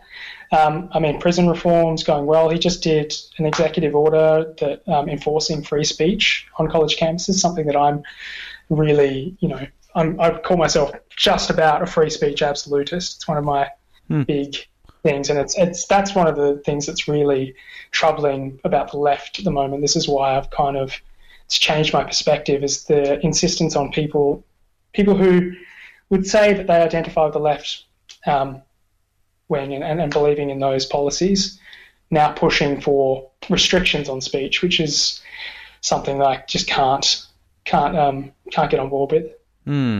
It's really interesting to hear that, and I think I read an article recently where they were pointing out that the chances of him getting re-elected are actually a lot higher than people realise, and I guess on kind of some of the things you were saying. Would you think that now? Do you think that he has every chance of being re-elected next year? Yeah, well, I think that in the wake of a bunch of different, media stories that have just completely been proven false, Russia collusion, that now essentially has been exonerated, or not exonerated. Has he been exonerated? They essentially found no evidence of collusion. Pretty much so, yeah. Yeah. That, what else do we have? We've got there was the Covington kids thing. I think there was that whole, No, not familiar with that one. Different hoaxes. So you had the Covington kids where they had the MAGA hat on, and it was that one, right? Yes, and kind of it was portrayed very one-sided until you saw the full video and realised what actually had happened. Yes, no, I do remember that. Yes, yeah. And then there was the Jussie Smollett thing. Do you know that guy? It sounds familiar. Refresh my memory. Hoax the hate crime. Mm-hmm. So there's been three pretty big news stories there that have demonstrated, the media having this bias against Trump. I think people in the wake of that are kind of very, very skeptical of anything the media says. So, I think people are willing to maybe look beyond this kind of character assassination and just look at the policies, hopefully. Well, that's, I guess, ideally what would be nice in the world of politics, wouldn't it? But, we've got our own election in Australia happening soon, which I'm not allowed to vote in, which I've talked about, I think, before. Now that I've left the country and I've declared that I have no plans to return in the next 5 years, they remove you from the electoral roll, and I'm no longer allowed to vote in the Australian election. Did you know that was a thing? I did not know that. I thought that you had, once you were there, because there's always the possibility that you could come back in the next week. No. Once you were there, maybe once you had, what is it called? It's permanent residency. Yeah. Once you had residency. Yeah, it's an odd thing because, mean, when I say that to my dad's like, well, maybe I'll fill that form in. I don't want to vote. Like, it's kind of, and it's an odd thing because I then randomly in the last month or so, I got like an email from the Australian Electoral Commission saying like, you're not enrolled to vote. You must be enrolled to vote. And I sort of contact them like, guys, I rang you before I left the country. You told me to fill in a form. I ticked a box saying, yes, don't intend to return to Australia within the next 5 years. And you said I'm not allowed to vote. And they sort of checked my file. I'm like, oh, no, you're right. Yep, no, that's fine. Thanks, bye. It's like, I'll vote. Like, I'm not complaining. I want to vote, but you're telling me I can't vote. So it's like, what's happening? Yeah, it's interesting. I mean, we've got the election coming up. I have no idea who I'm going to vote for now. It's kind of... Don't think there are any Australian politicians that I really agree with strongly on anything. It's such an odd political time, I feel, because like probably not into politics as much as say like yourself or some other people, but I like to keep on top of things. But to me, there's just Australian politics is in just such a flat state where there's like everyone kind of blends into a point where they're almost very similar, and it's kind of even you can see why there is such support in some aspects for people like Pauline Hanson and that. Not necessarily I'm saying I agree with her policies or anything, but it's just kind of people seem to want something different, or kind of they listen a little bit more because they've given more of a platform. And you kind of, when you look at Morrison and Shorten, like, they've got their policies and all that sort of stuff in place, but are you really getting what you vote for in the end of the day just because they're so similar on so many things? Yeah, I think that's the thing. I mean, you look at American politics and there are the big personalities and people who actually symbolize these ideals and do try and fight for it. I think that we do have that widening of the political gap, I guess, the polarization, where it's now acceptable for Bernie Sanders or Alexander Ocasio-Cortez to say they are socialists, which is kind of frightening. But then at least they're saying what they actually want. They're actually committing to an ideal. And then you have on the other side, I mean, Trump and a lot of Republicans are pretty staunch capitalists. So it's kind of interesting in that. Whereas I think in Australia we have. It's good in many ways that you have people who maybe are a little bit more moderate and essentially willing to compromise and make deals, which is great. But then it's really hard to get a grasp on who represents what, who's really standing up for these values that you believe in. Yeah, definitely interesting, and it's interesting living over here at the moment with the love for Jacinda that's happening at the moment, and then kind of then looking at sort of a Canadian perspective through Colin and Mallory about how Mr. Trudeau went from being like the hottest thing since sliced bread, and now apparently he's got no chance of being re-elected this year. So it's kind of just it's that swings and roundabouts nature of politics, isn't it? Yeah, it is. I think that it is interesting the way things change. But yeah, Trudeau. I don't really know about what's happened to him recently, but I don't think I've ever really been a fan of Trudeau. No, you don't like his bum. That's what everybody in Australia seems to like. They seem to know what was happening, except for his bum looks good in jeans, basically, I think. So, yeah, it's interesting. It very is. Before I let you go, just a quick mention. Essendon, bad start. How are you looking at for the rest of I had to bring it up, Paul. Come on. Yeah. It was really, really disappointing. I don't know. I was looking forward to that game for a while, and then, it's going to be a long season. Do you think that it was just a blip? I mean, because you guys do have a pretty good team. Yeah, I don't know. I think just watching the game, it just made me realise, okay, we kind of need a tall forward. So Hooker and Danaher being out hurt us a bit. But, everyone just looked flat. It just seemed like, they'd maybe hadn't freshened up enough coming into the first game. That's all I can really blame it on. Other than that, then if that's going to be the standard in which they're operating throughout the season, I don't think we're going to win many games. Well, it was, I didn't see much of it, but, look, again, as a Carlton supporter, I'm not going to say that I wasn't happy to see them lose by so much, but again, I'm a Carlton supporter, so I can't really go out there and brag too much. So I will for the women's team. That's about it. I keep saying that this episode, Carlton are in a grand final. It's the women's team. It's great. I'm hoping that we can win a premiership, but we won't because Adelaide are too good. So anyway. Paul, it's a pleasure, mate. We'll have to get you back on again at some point to do this more frequently because, I miss these chats and always plenty to talk about. But thank you for your time today and obviously thank you for your contribution to the Brink over the years as well. Yeah, definitely. Looking forward to coming on if you have anything in the pipeline. Thanks a lot. Really good to talk again. Cheers. I can't even remember the last time we had our next guest on. It's been that long, but it's all good waits must come to an end because a lot has happened since he last appeared on this show. He is the second most important person in all of Glenorchy and arguably the third most important co-host we ever had on the show. It is, of course, Mr. Matt Stevenson. Matt, welcome back to the Brink. Ben, welcome. Thank you very much for having me, mate. I apologise. I just blew really hard into the microphone on my headset because I was laughing at the second most important person in Glenorchy, which I would love to be, but I certainly not. But, come on. I'll take it anyway, my friend. I'll take it anyway. You are.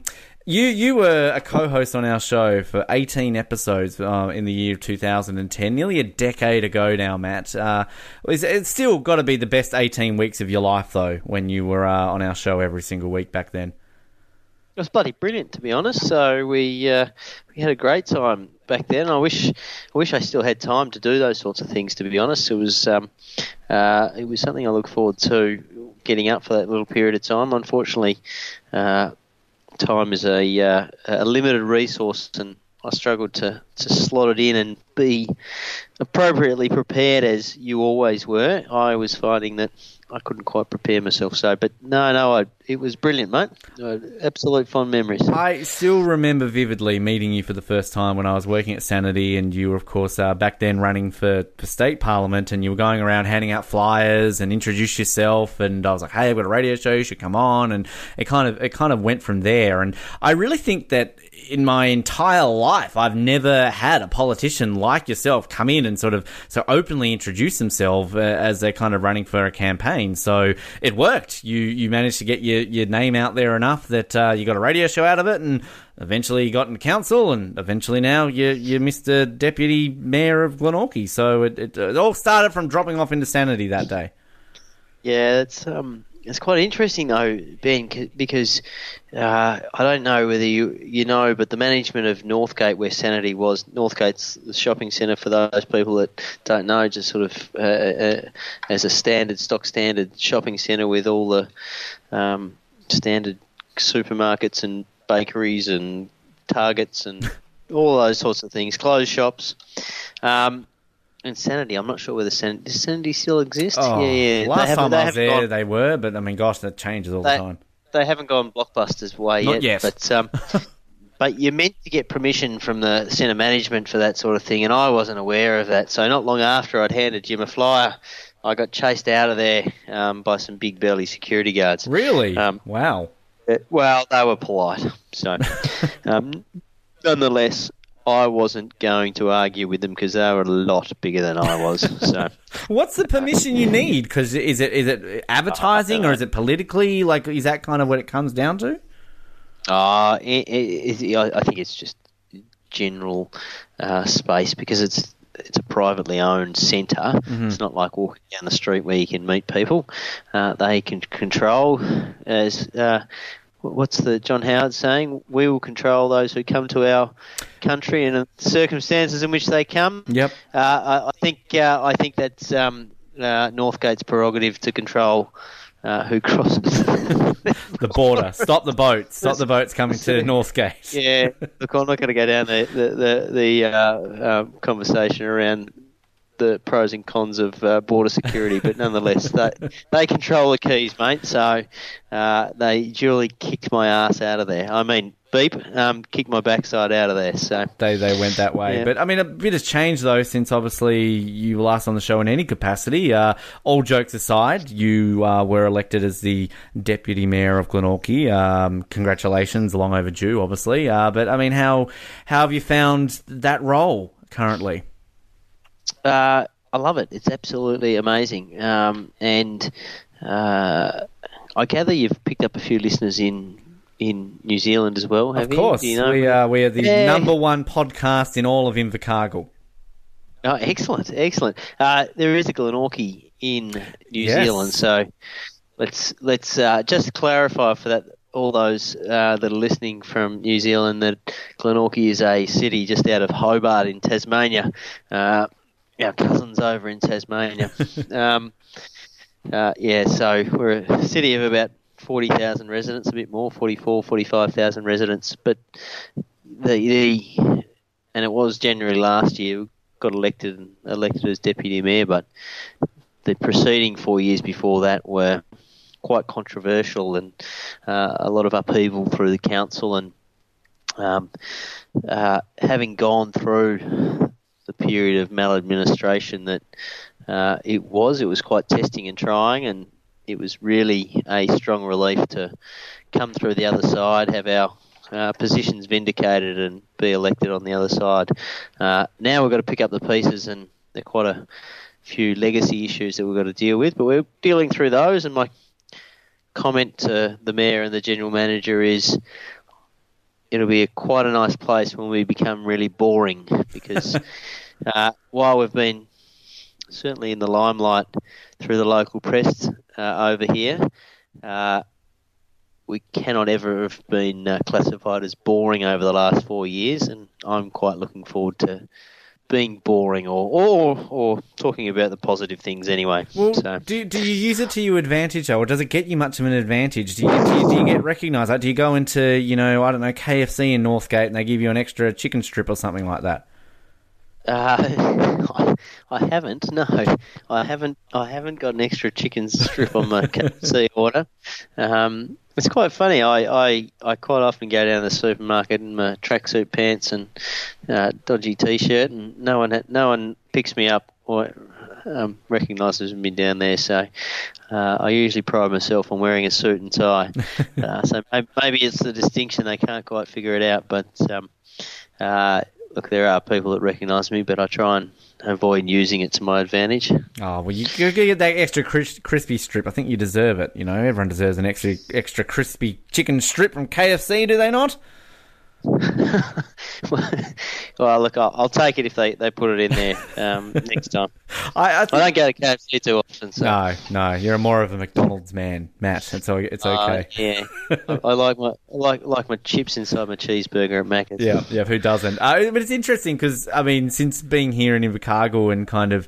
I started my rounds back in the day at the Mercury with council sort of stuff, but, doing a bit at the Derwent Valley Council, and kind of here, we've got a couple of councils that I have to deal with. But I'm not sure if you're too familiar with somebody called Tim Shadbolt on this side of the world. He's probably New Zealand's most famous mayor, a very well-known figure in this side of the world. Have you ever heard that name mentioned before? Yeah, Tim and I go way back, actually. So we're third cousins. Oh, there you go. Yeah. Right. No, we're not. Well, no, I have no idea who he is at all. He basically, as we're talking, I'm desperately googling him. Google it quickly, because he's a very interesting. When I came to New Zealand and then I found out I had a job in this part of the country, pretty much the first thing people said to me was, "Oh, you'll meet Mayor Tim. He's this icon." And he was mayor of a part of Auckland for a long time, then came down here in the. I think the 90s, and he's currently the longest standing mayor in this country, and he really is a bit of a celebrity figure in this part of the world, which, again, New Zealand, not that hard unless you play rugby or something along those lines. But, he did appear in The World's Fastest Indian. So if you do remember that film, he has a bit of a cameo in that. So, you could move to a smaller part of the world one day, become mayor, and you could be like the most famous mayor in, I don't know, Nigeria or something like that maybe one day. Yeah, I've just found the source of all truth, Wikipedia, and he was also television host for some documentaries in the series called That's Fairly Interesting. Yeah. I'm not sure what classifies as fairly interesting, but... very humble people, the New Zealanders. They like to have that's interesting, and it's fairly interesting, so we'll do a bot on that. Yeah. Oh, he also was in Celebrity Special of the Weakest Link. Yeah. He is a big show over there, Ben. He's a big deal. Amazing. He was knighted in the New Year's Day honours issue, so he's now Sir Tim Shadbolt. of New Right. Zealand. So there you go. Definitely recommend trying to get that stature one day, Matt. You know, when eventually you... Well, we can't anymore. So we can't get knighted over here in Australia. That's right. Tony Abbott brought it back in, knighted Prince Philip. Prince Philip of all people, and then they kicked it back out again. So I think that was look. With all due respect to Prince Philip, yeah, we can see why he didn't last that bit of long after that as Prime Minister. I feel. Yeah, it may have been a wasted opportunity, to be honest. But how else is everything going for you in the life of Matt Stevenson? You know, life treating you very well at the moment. It's going really well. It's going really well. So, as you mentioned, I'm Deputy Mayor of the Glenorchy Council, but that's not a full-time role. I have another role outside of that, and I manage the administration of the School of Nursing at the University of Tasmania, which is based in strewn over Hobart and Launceston, which is a couple of 100 kilometres up the road, as you know. And we have a couple of campuses in Sydney. So, oh, really? Wow. Yes, the University of Tasmania in Sydney. Perfect sense. Which is, it does. It does indeed. Yeah. It's a very good, profitable campus for us. And then outside of that, I 3 kids, and they're keeping me on my toes, and still going to the gym and enjoying my CrossFit that I do. We just went through the CrossFit Open, which I'm sure you know all about. On top of all of it. Couldn't stop following it. It was great. Yeah. So I was trying to get in the top 200 masters across the world, but I had an injury and earlier in sort of November last year and haven't been able to train. So that went out the door, but they're doing it again in October, so I'll pick myself back off the floor and see if I can achieve that tick box in October. I have every confidence that you'll do that, Matt. You're a man who can achieve that as well. But your connections with UTAS then, since as you work with them, you must be getting a lot of freebies to the footy then up in Launceston to go watch your beloved Hawks. I mean, do you get the corporate box? Is that how it works? Well, I wish. I haven't. This is a sad thing, Ben, is that it's not really. In all the time they've been up there, I went and watched a practice match many, many years ago, but I've been to watch I've been to watch one game of footy. Wow. Hawks in Lonnie. It was against Carlton. I was at that game, yep. Yeah, it was the most dismal display of footy I've ever seen from both sides, to be truthful.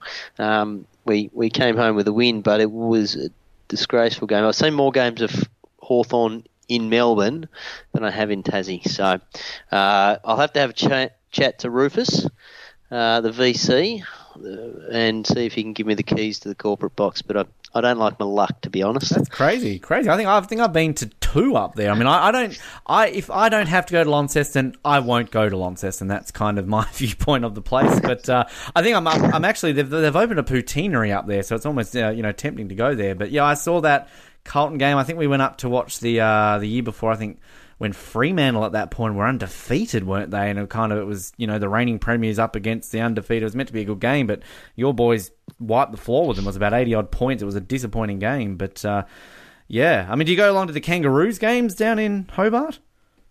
I've only been to one Kangaroos game as well. I go quite a lot across to watch the Hurricanes play. Mm-hmm. So I love going over to watch a quick Big Bash League, but I've got kids in sport, mate. I'm dad with 3 kids, and particularly the youngest 2 love their soccer.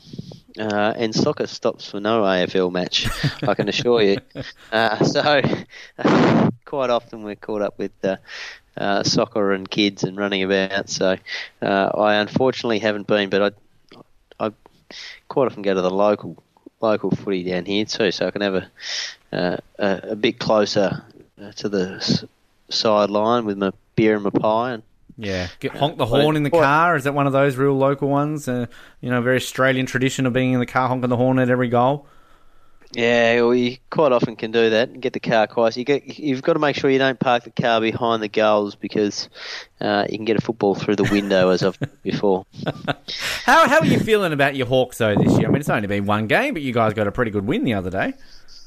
Yeah, it was really good. And we've got, as all your New Zealand listeners will know, we've got Tom Scully hopefully coming back, new recruit this year, coming back into the lineup. We lost Tom Mitchell, who was our star last year through injury. But yeah, I'm hopeful we'll put up a good fight throughout the year as to how I reckon we'll make finals, but as to how deep we'll go, well,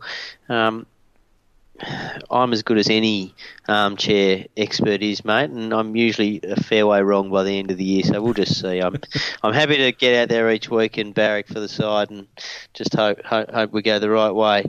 But I'm in, as we mentioned, talk about footy, mate. I'm in for the first time for the last, I reckon, 5 years. I haven't been involved in any sort of footy tipping competition because I'm woeful at putting my darn tips in. I just forget. And they've got all these Thursday night games, which makes it even harder for me because as forgetful as I'm just so forgetful, and I'll get to Thursday or Friday and think, oh, gee, I've stuffed my tipping up again. But I'm involved in a fantasy footy league this year, which was, I turned up. We had a draft day with all the teams. We've got 12 people involved, and we all select our players, and I turned up to this draft up at a local pub, and all the boys were there with their computers and laptops set up to get on their players, and they've done all the research, and I was like, so which button do I press to draft a player? It's a bit that way. I think I did fantasy footy 1 year, and my dad put me in some competition with all his workmates, super competitive and all this sort of stuff, and I'm just like, did I win a game? Like, what's going on? Like, oh, Ben, you got to trade this player. They're injured. And I'm like, oh, shit, okay, cool. I'll just do this. Like, that to me is more complicated than putting in 9 tips every week. Yeah. Well, I'm a little bit nervous and anxious about it. So I forgot again last night was a Thursday night game. And Collingwood gave Richmond a bit of a touch-up, to be honest. But I've got a few Collingwood players in the mix. I've got Grundy and Dane Beams in my side and a couple of others. All of them played out of their skins, and so I got off to a good start this week, which was quite good. So I think I've got nearly half the score I scored last week in one out game. Of 4 players. That's in good. 4 players this week. So here we go. Here we go. I feel it. I feel it. It's going to be a good week. See, I'm on the F1 fantasy team this year, and it's a little bit less as tricky as footy because you've only got a couple of drivers and generally one team. But got off to a woeful start at Albert Park, and now all of a sudden this weekend in Bahrain, I'm hoping to pick some points up. What are you drafting? Your tyre changes or your... It's more of a case, not quite that complicated. I wish it would be, because then maybe you'd have an edge over some of these people who just say, oh yeah, Ricardo, Hamilton, yep, that'll do. So, yeah, it'll be interesting. Before I let you go, Matt, wide open question for you here. Again, it's been a long time since you were a co-host on the show. You said nearly a decade, but do you have any, standing memories that you remember from, back when you were involved in the show? Oh, there are many brilliant ones. There are absolutely many brilliant ones. Our good mate Arnie that used to drop by. So that was fantastic. And I don't know whether they're still in contact, but Arnie and Josh. Yes. I see Josh has now got his arm in the political game, which is good to see. But the thing that stands out for me all the time is just about the only thing that comes to my mind straight away is, do you scrunch or fold? So,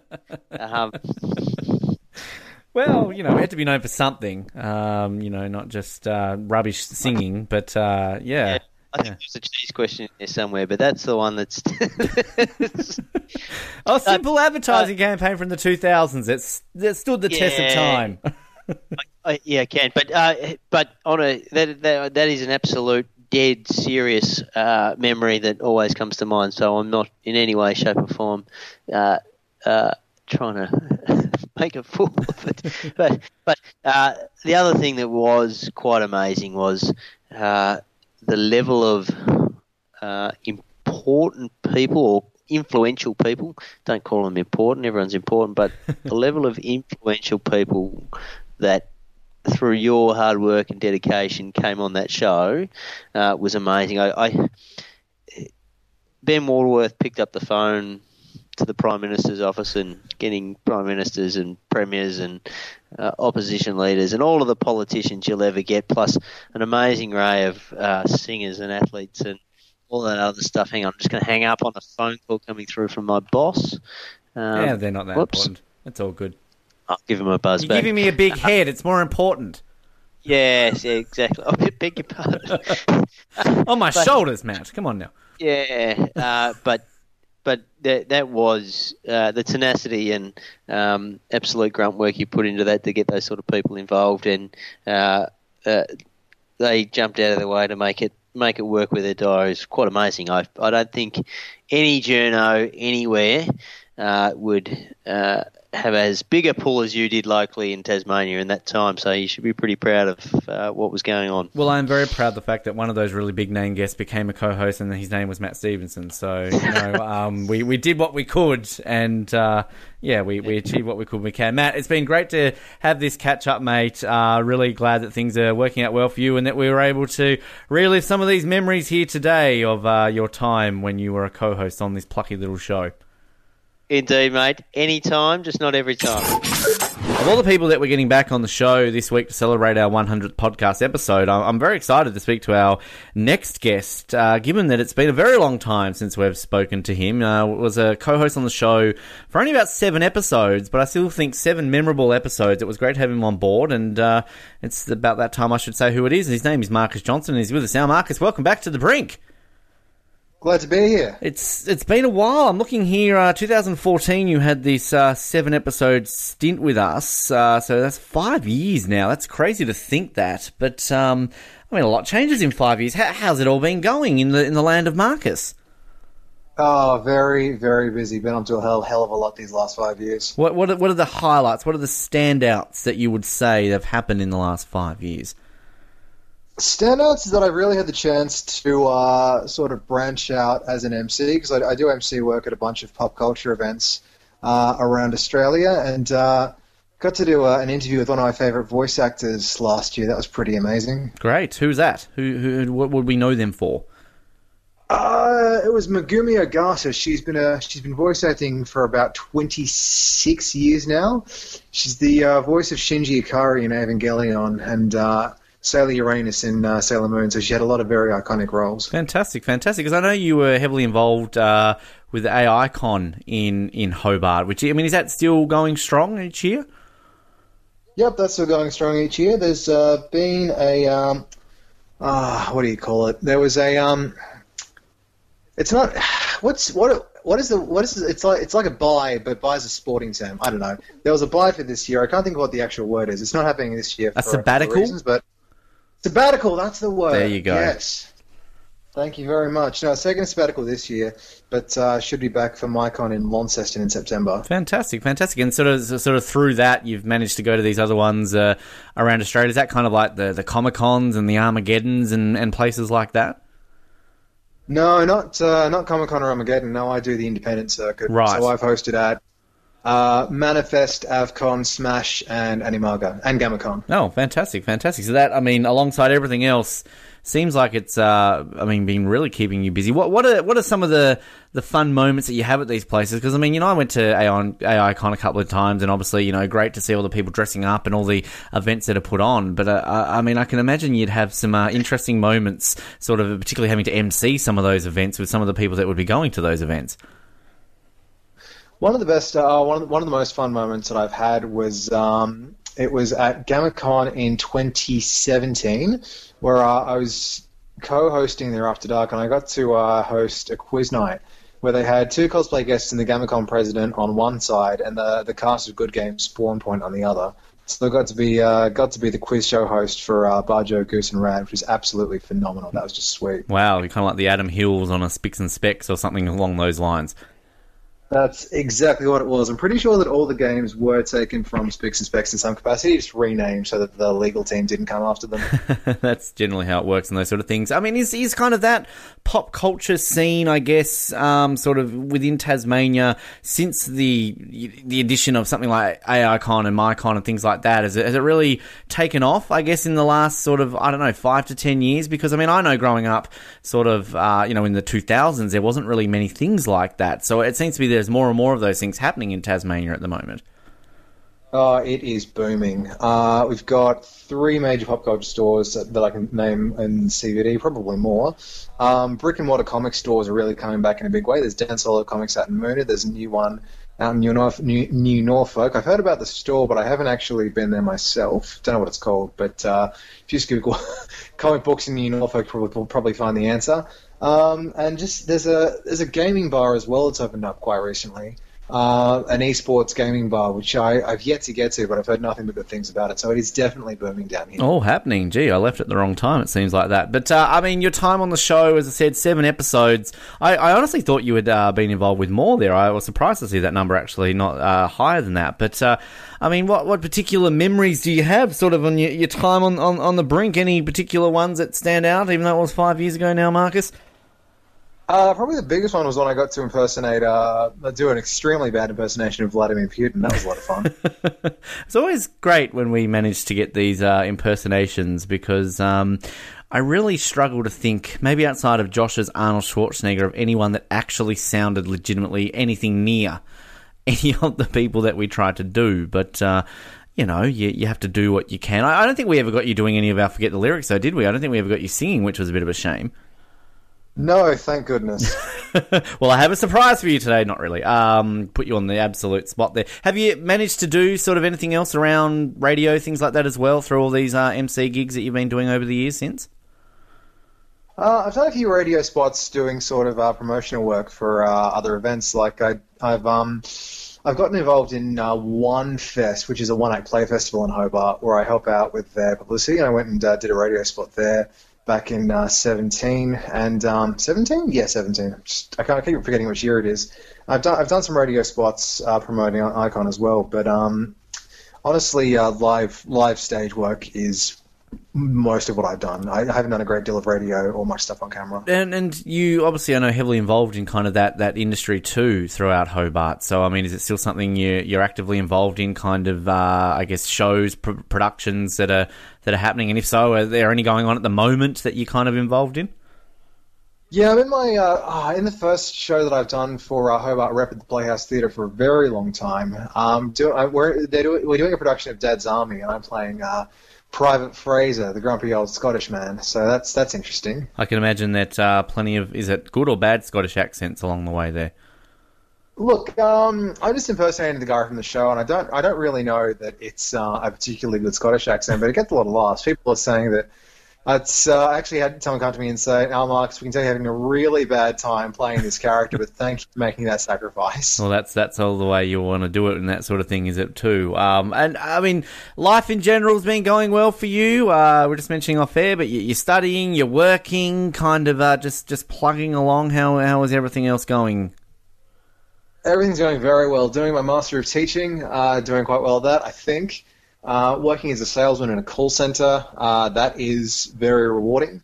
Those, I've got guinea pigs that I look after. They're high maintenance. But other than that, everything's going very well indeed. And they're legitimate guinea pigs. This isn't just like one of these, creepy mad scientist thing that you've got like a basement with some people in there or something like that, right?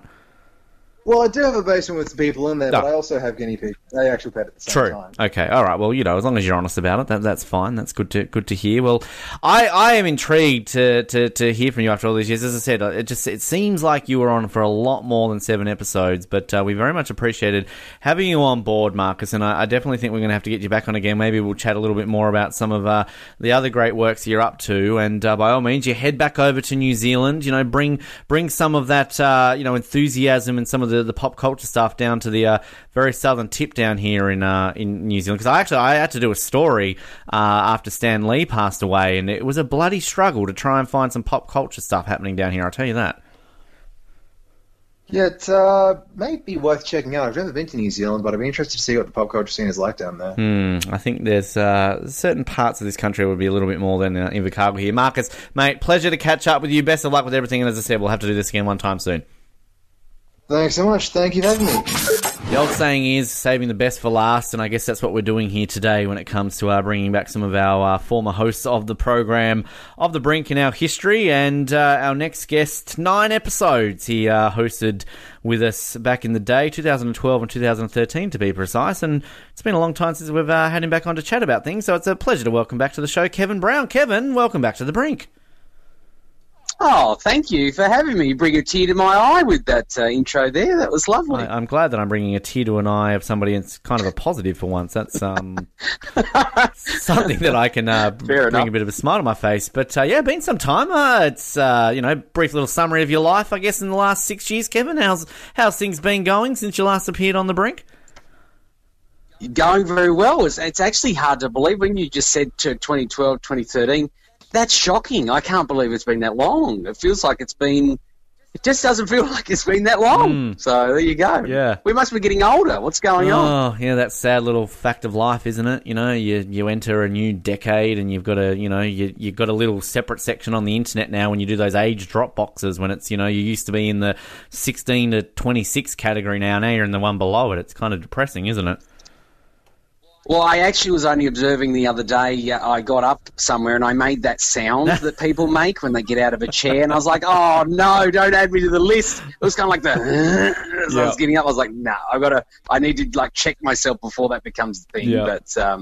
But yeah, so no, we're not quite applying for the pension or the seniors card yet, I don't think. But no, it certainly has been a while. But yes, otherwise going very well, keeping busy, staying out of trouble. Jetting off, trying to get a bit of travel under the belt, bit of cultural enrichment and all that sort of thing. But going well. I like that cultural enrichment. That's a nice way of looking at it. One thing I enjoy with you though, Kevin, watching you on social media and everything is you're a very smart man when it comes to predictions and kind of going out of your way and putting this, because I think you've got something, you've got a knack for this, because I think the one that I remember the most is the fact that you, I think about a year ahead of the US election in 2016, called it that Trump was going to win this thing, and he did. We clearly know that for a fact. So yes. do you research this? Do you just do it on a hunch? I mean, kind of how do you work out these bold predictions that, for the most part, always seem to come correct? Well, it's just vast amounts of reading. I guess I don't have television at home, so my go-to would be I like to read lots of things, and I think that's where I came to the conclusion. I was reading a lot of the information about the polls. I thought it was just as much of a joke as what I think everyone else thought it was going to be.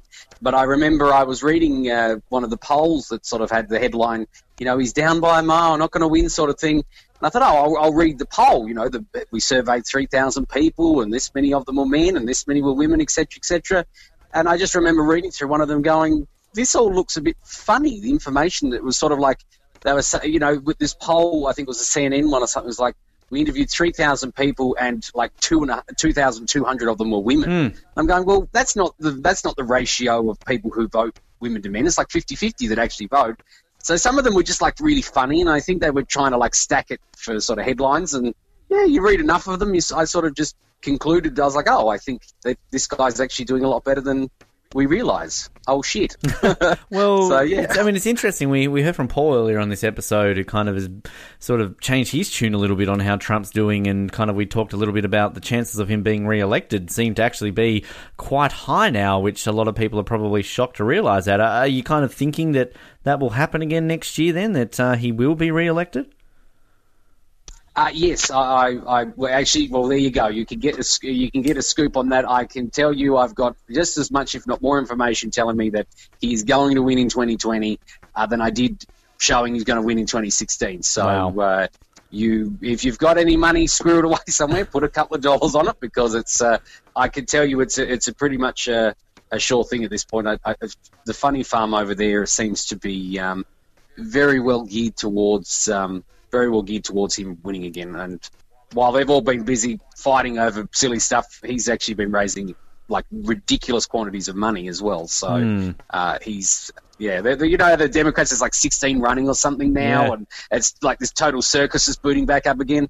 Well, he's not running against anyone, so while they're all splitting the donors, he's just collecting all the money for the whole side of his party. So he's going to be pretty unstoppable. He'd have to do something. Well, you say he'd have to do something pretty ridiculous, but I think he's kind of getting through the list of ridiculous things to do, and he's still in front. So I don't actually know what he could do at this point that would actually stop him winning. I feel he could legitimately just like walk down the street naked, start gyrating against a pensioner with a Collingwood hat on and yell out that all Jews are evil, and he probably still would get elected. I don't know. That was just the weirdest thing that came to my head right then. That is slightly troubling. Yep. That is a little bit disturbing an image you've painted there. But I think you're absolutely right. I think he actually said in the last election, one of his lines was that he said he could go out onto Fifth Avenue and shoot someone, and he still would, hold on to his base. So, and I think he's probably not far off the truth, to be honest. Didn't Dick Cheney shoot someone over there like 15 years ago? Yeah, when he was VP, he shot the guy. He did shoot someone. Yeah. No, so... Whoops. Yeah. Anyway, that's just what they do in America, apparently. Just randomly shoot people and they still get elected. So... They do love shooting people. It's the guns thing's a pretty fun subject for them over there. Yeah, no, definitely an interesting one. What memories do you have of your time on the Brink, Kevin? Is there anything that stands out from when you used to come in on those mornings and enjoy the fun of the fair with us? Oh, I just think it was always a good attitude, a good atmosphere. I have to say, I don't miss your singing. I certainly am glad that's in my rearview mirror of my life. So I'm sure there's a meme somewhere out there with someone taking a fork to their eyes or their ears or something, but it's sort of. But no, otherwise, it's other than the singing, it was just always a fun atmosphere, and I was like, we got a good eclectic mix of people would come in, so it wasn't sort of any monolithic sort of group or anything. It was really just a broad mix of anyone and everyone. So, week to week, it was always interesting because you never knew who was going to be thrown at you next and who we were going to be, sitting with and chatting to and stuff like that. So, yeah. And I always appreciated, too, we didn't get you on the qualifying lap, the F1 show, whatever you want to call it, as much as we maybe would have liked. But, having that ability to chat about that world of Formula One, do you have any thoughts on kind of the state of where the sport is right now that you can discuss in only a couple of minutes, Kevin? We're fellow aficionados of the F1. I think it's probably good now that it's not in Bernie Ecclestone's hands. It seems to be trying to reinvent itself a bit at the moment, which I'm really happy to see. It looks like it could be another Mercedes year, so I don't know how much I want to sort of cry over that, but no, generally seems to be going all right. I'll be a big fan regardless of the ups or downs. I think that it's, I like the technology and the sort of the strategy and all the other dimensions to the sport, including the racing. So it certainly keeps me hooked. But mind you, it's always fun trying to get up for some of those North American ones at 3 a.m. and things like that. But good news is that it seems to be going well. I'm pretty happy with it. I'm sad Alonso's gone, but really? I did notice Mick Schumacher's. Wow. Well, I quite liked him. He was a good racer, and at least he had a bit of personality to him. He'll Some be of these back. ones are He's already testing next week. Come on, we know he's going to be back in about 12 months. That's true. Well, it'd be good if McLaren could just hurry up and build a bloody car that was half decent. We probably would come back. Well, it's hilarious, isn't it, with that? Because I think we were talking a little bit earlier on this episode with Stewie about this, and in regards to Honda, that really the fact that they're doing pretty all right with Toro Rosso and Red Bull was, I think, a pretty bad reflection on how bad McLaren are doing right now, right? Well, exactly. I mean, it looked the engines come up trumps in the Red Bull by the looks of things. So you kind of have to ask yourself, what the hell was everyone at McLaren doing last year? But that being said, it's year on year. You don't know what they did over the break, but they've got a bit of work to go, as does Ferrari and a few others. So I'm definitely looking forward to seeing at this next race how that shakes out, because I think Australia maybe wasn't the best reflection of the true gap, but I don't think there's any way you can cut it, though. It looks like everyone other than Mercedes has got their work cut out for them this year, that's for sure. And I think I heard you mention the words Mick Schumacher before, so I guess as Schumacher fans, you and I, we're both looking forward to seeing him, particularly in that red car next week. I mean, it'd be good to see him in any Formula One car, but seeing a Schumacher appear in a Ferrari again next week, you can't help but get a bit excited about that. Yeah, I have my pom-poms ready by the lounge table there, by the lounge chair, I should say, and I'm definitely looking forward to see how he goes. I think he looked very impressive last year, and there's going to be. I think I'm going to probably lose it the day I get to see a Schumacher name pop back up on the grid at the grid walk or something. Yeah. It'll be a pretty big moment. So. Yeah, no, I'm pretty excited about it, and actually, I've been recently enjoying all of the old archives on the F1 thing of his father. So I've been watching a few of those. So I hope he only needs to be like 80% as good, and he'll still be very, very good. So, exactly. And I think the thing too, though, is I think that no matter what happens with Mick, I think a lot of what gets swept under the rug is Mick's cousin, Ralph Schumacher's son, David, apparently is even better than Mick Schumacher from what I've been reading in some of the junior results that he's been doing. So whether or not Mick makes it or not, I think that there could very much be a Schumacher name on that grid at some point. Maybe we will just have these cousins battling each other like we did with Ralph and Michael sort of in the early 2000s. So, yeah, a few Schumachers to keep an eye on, I think, in the future.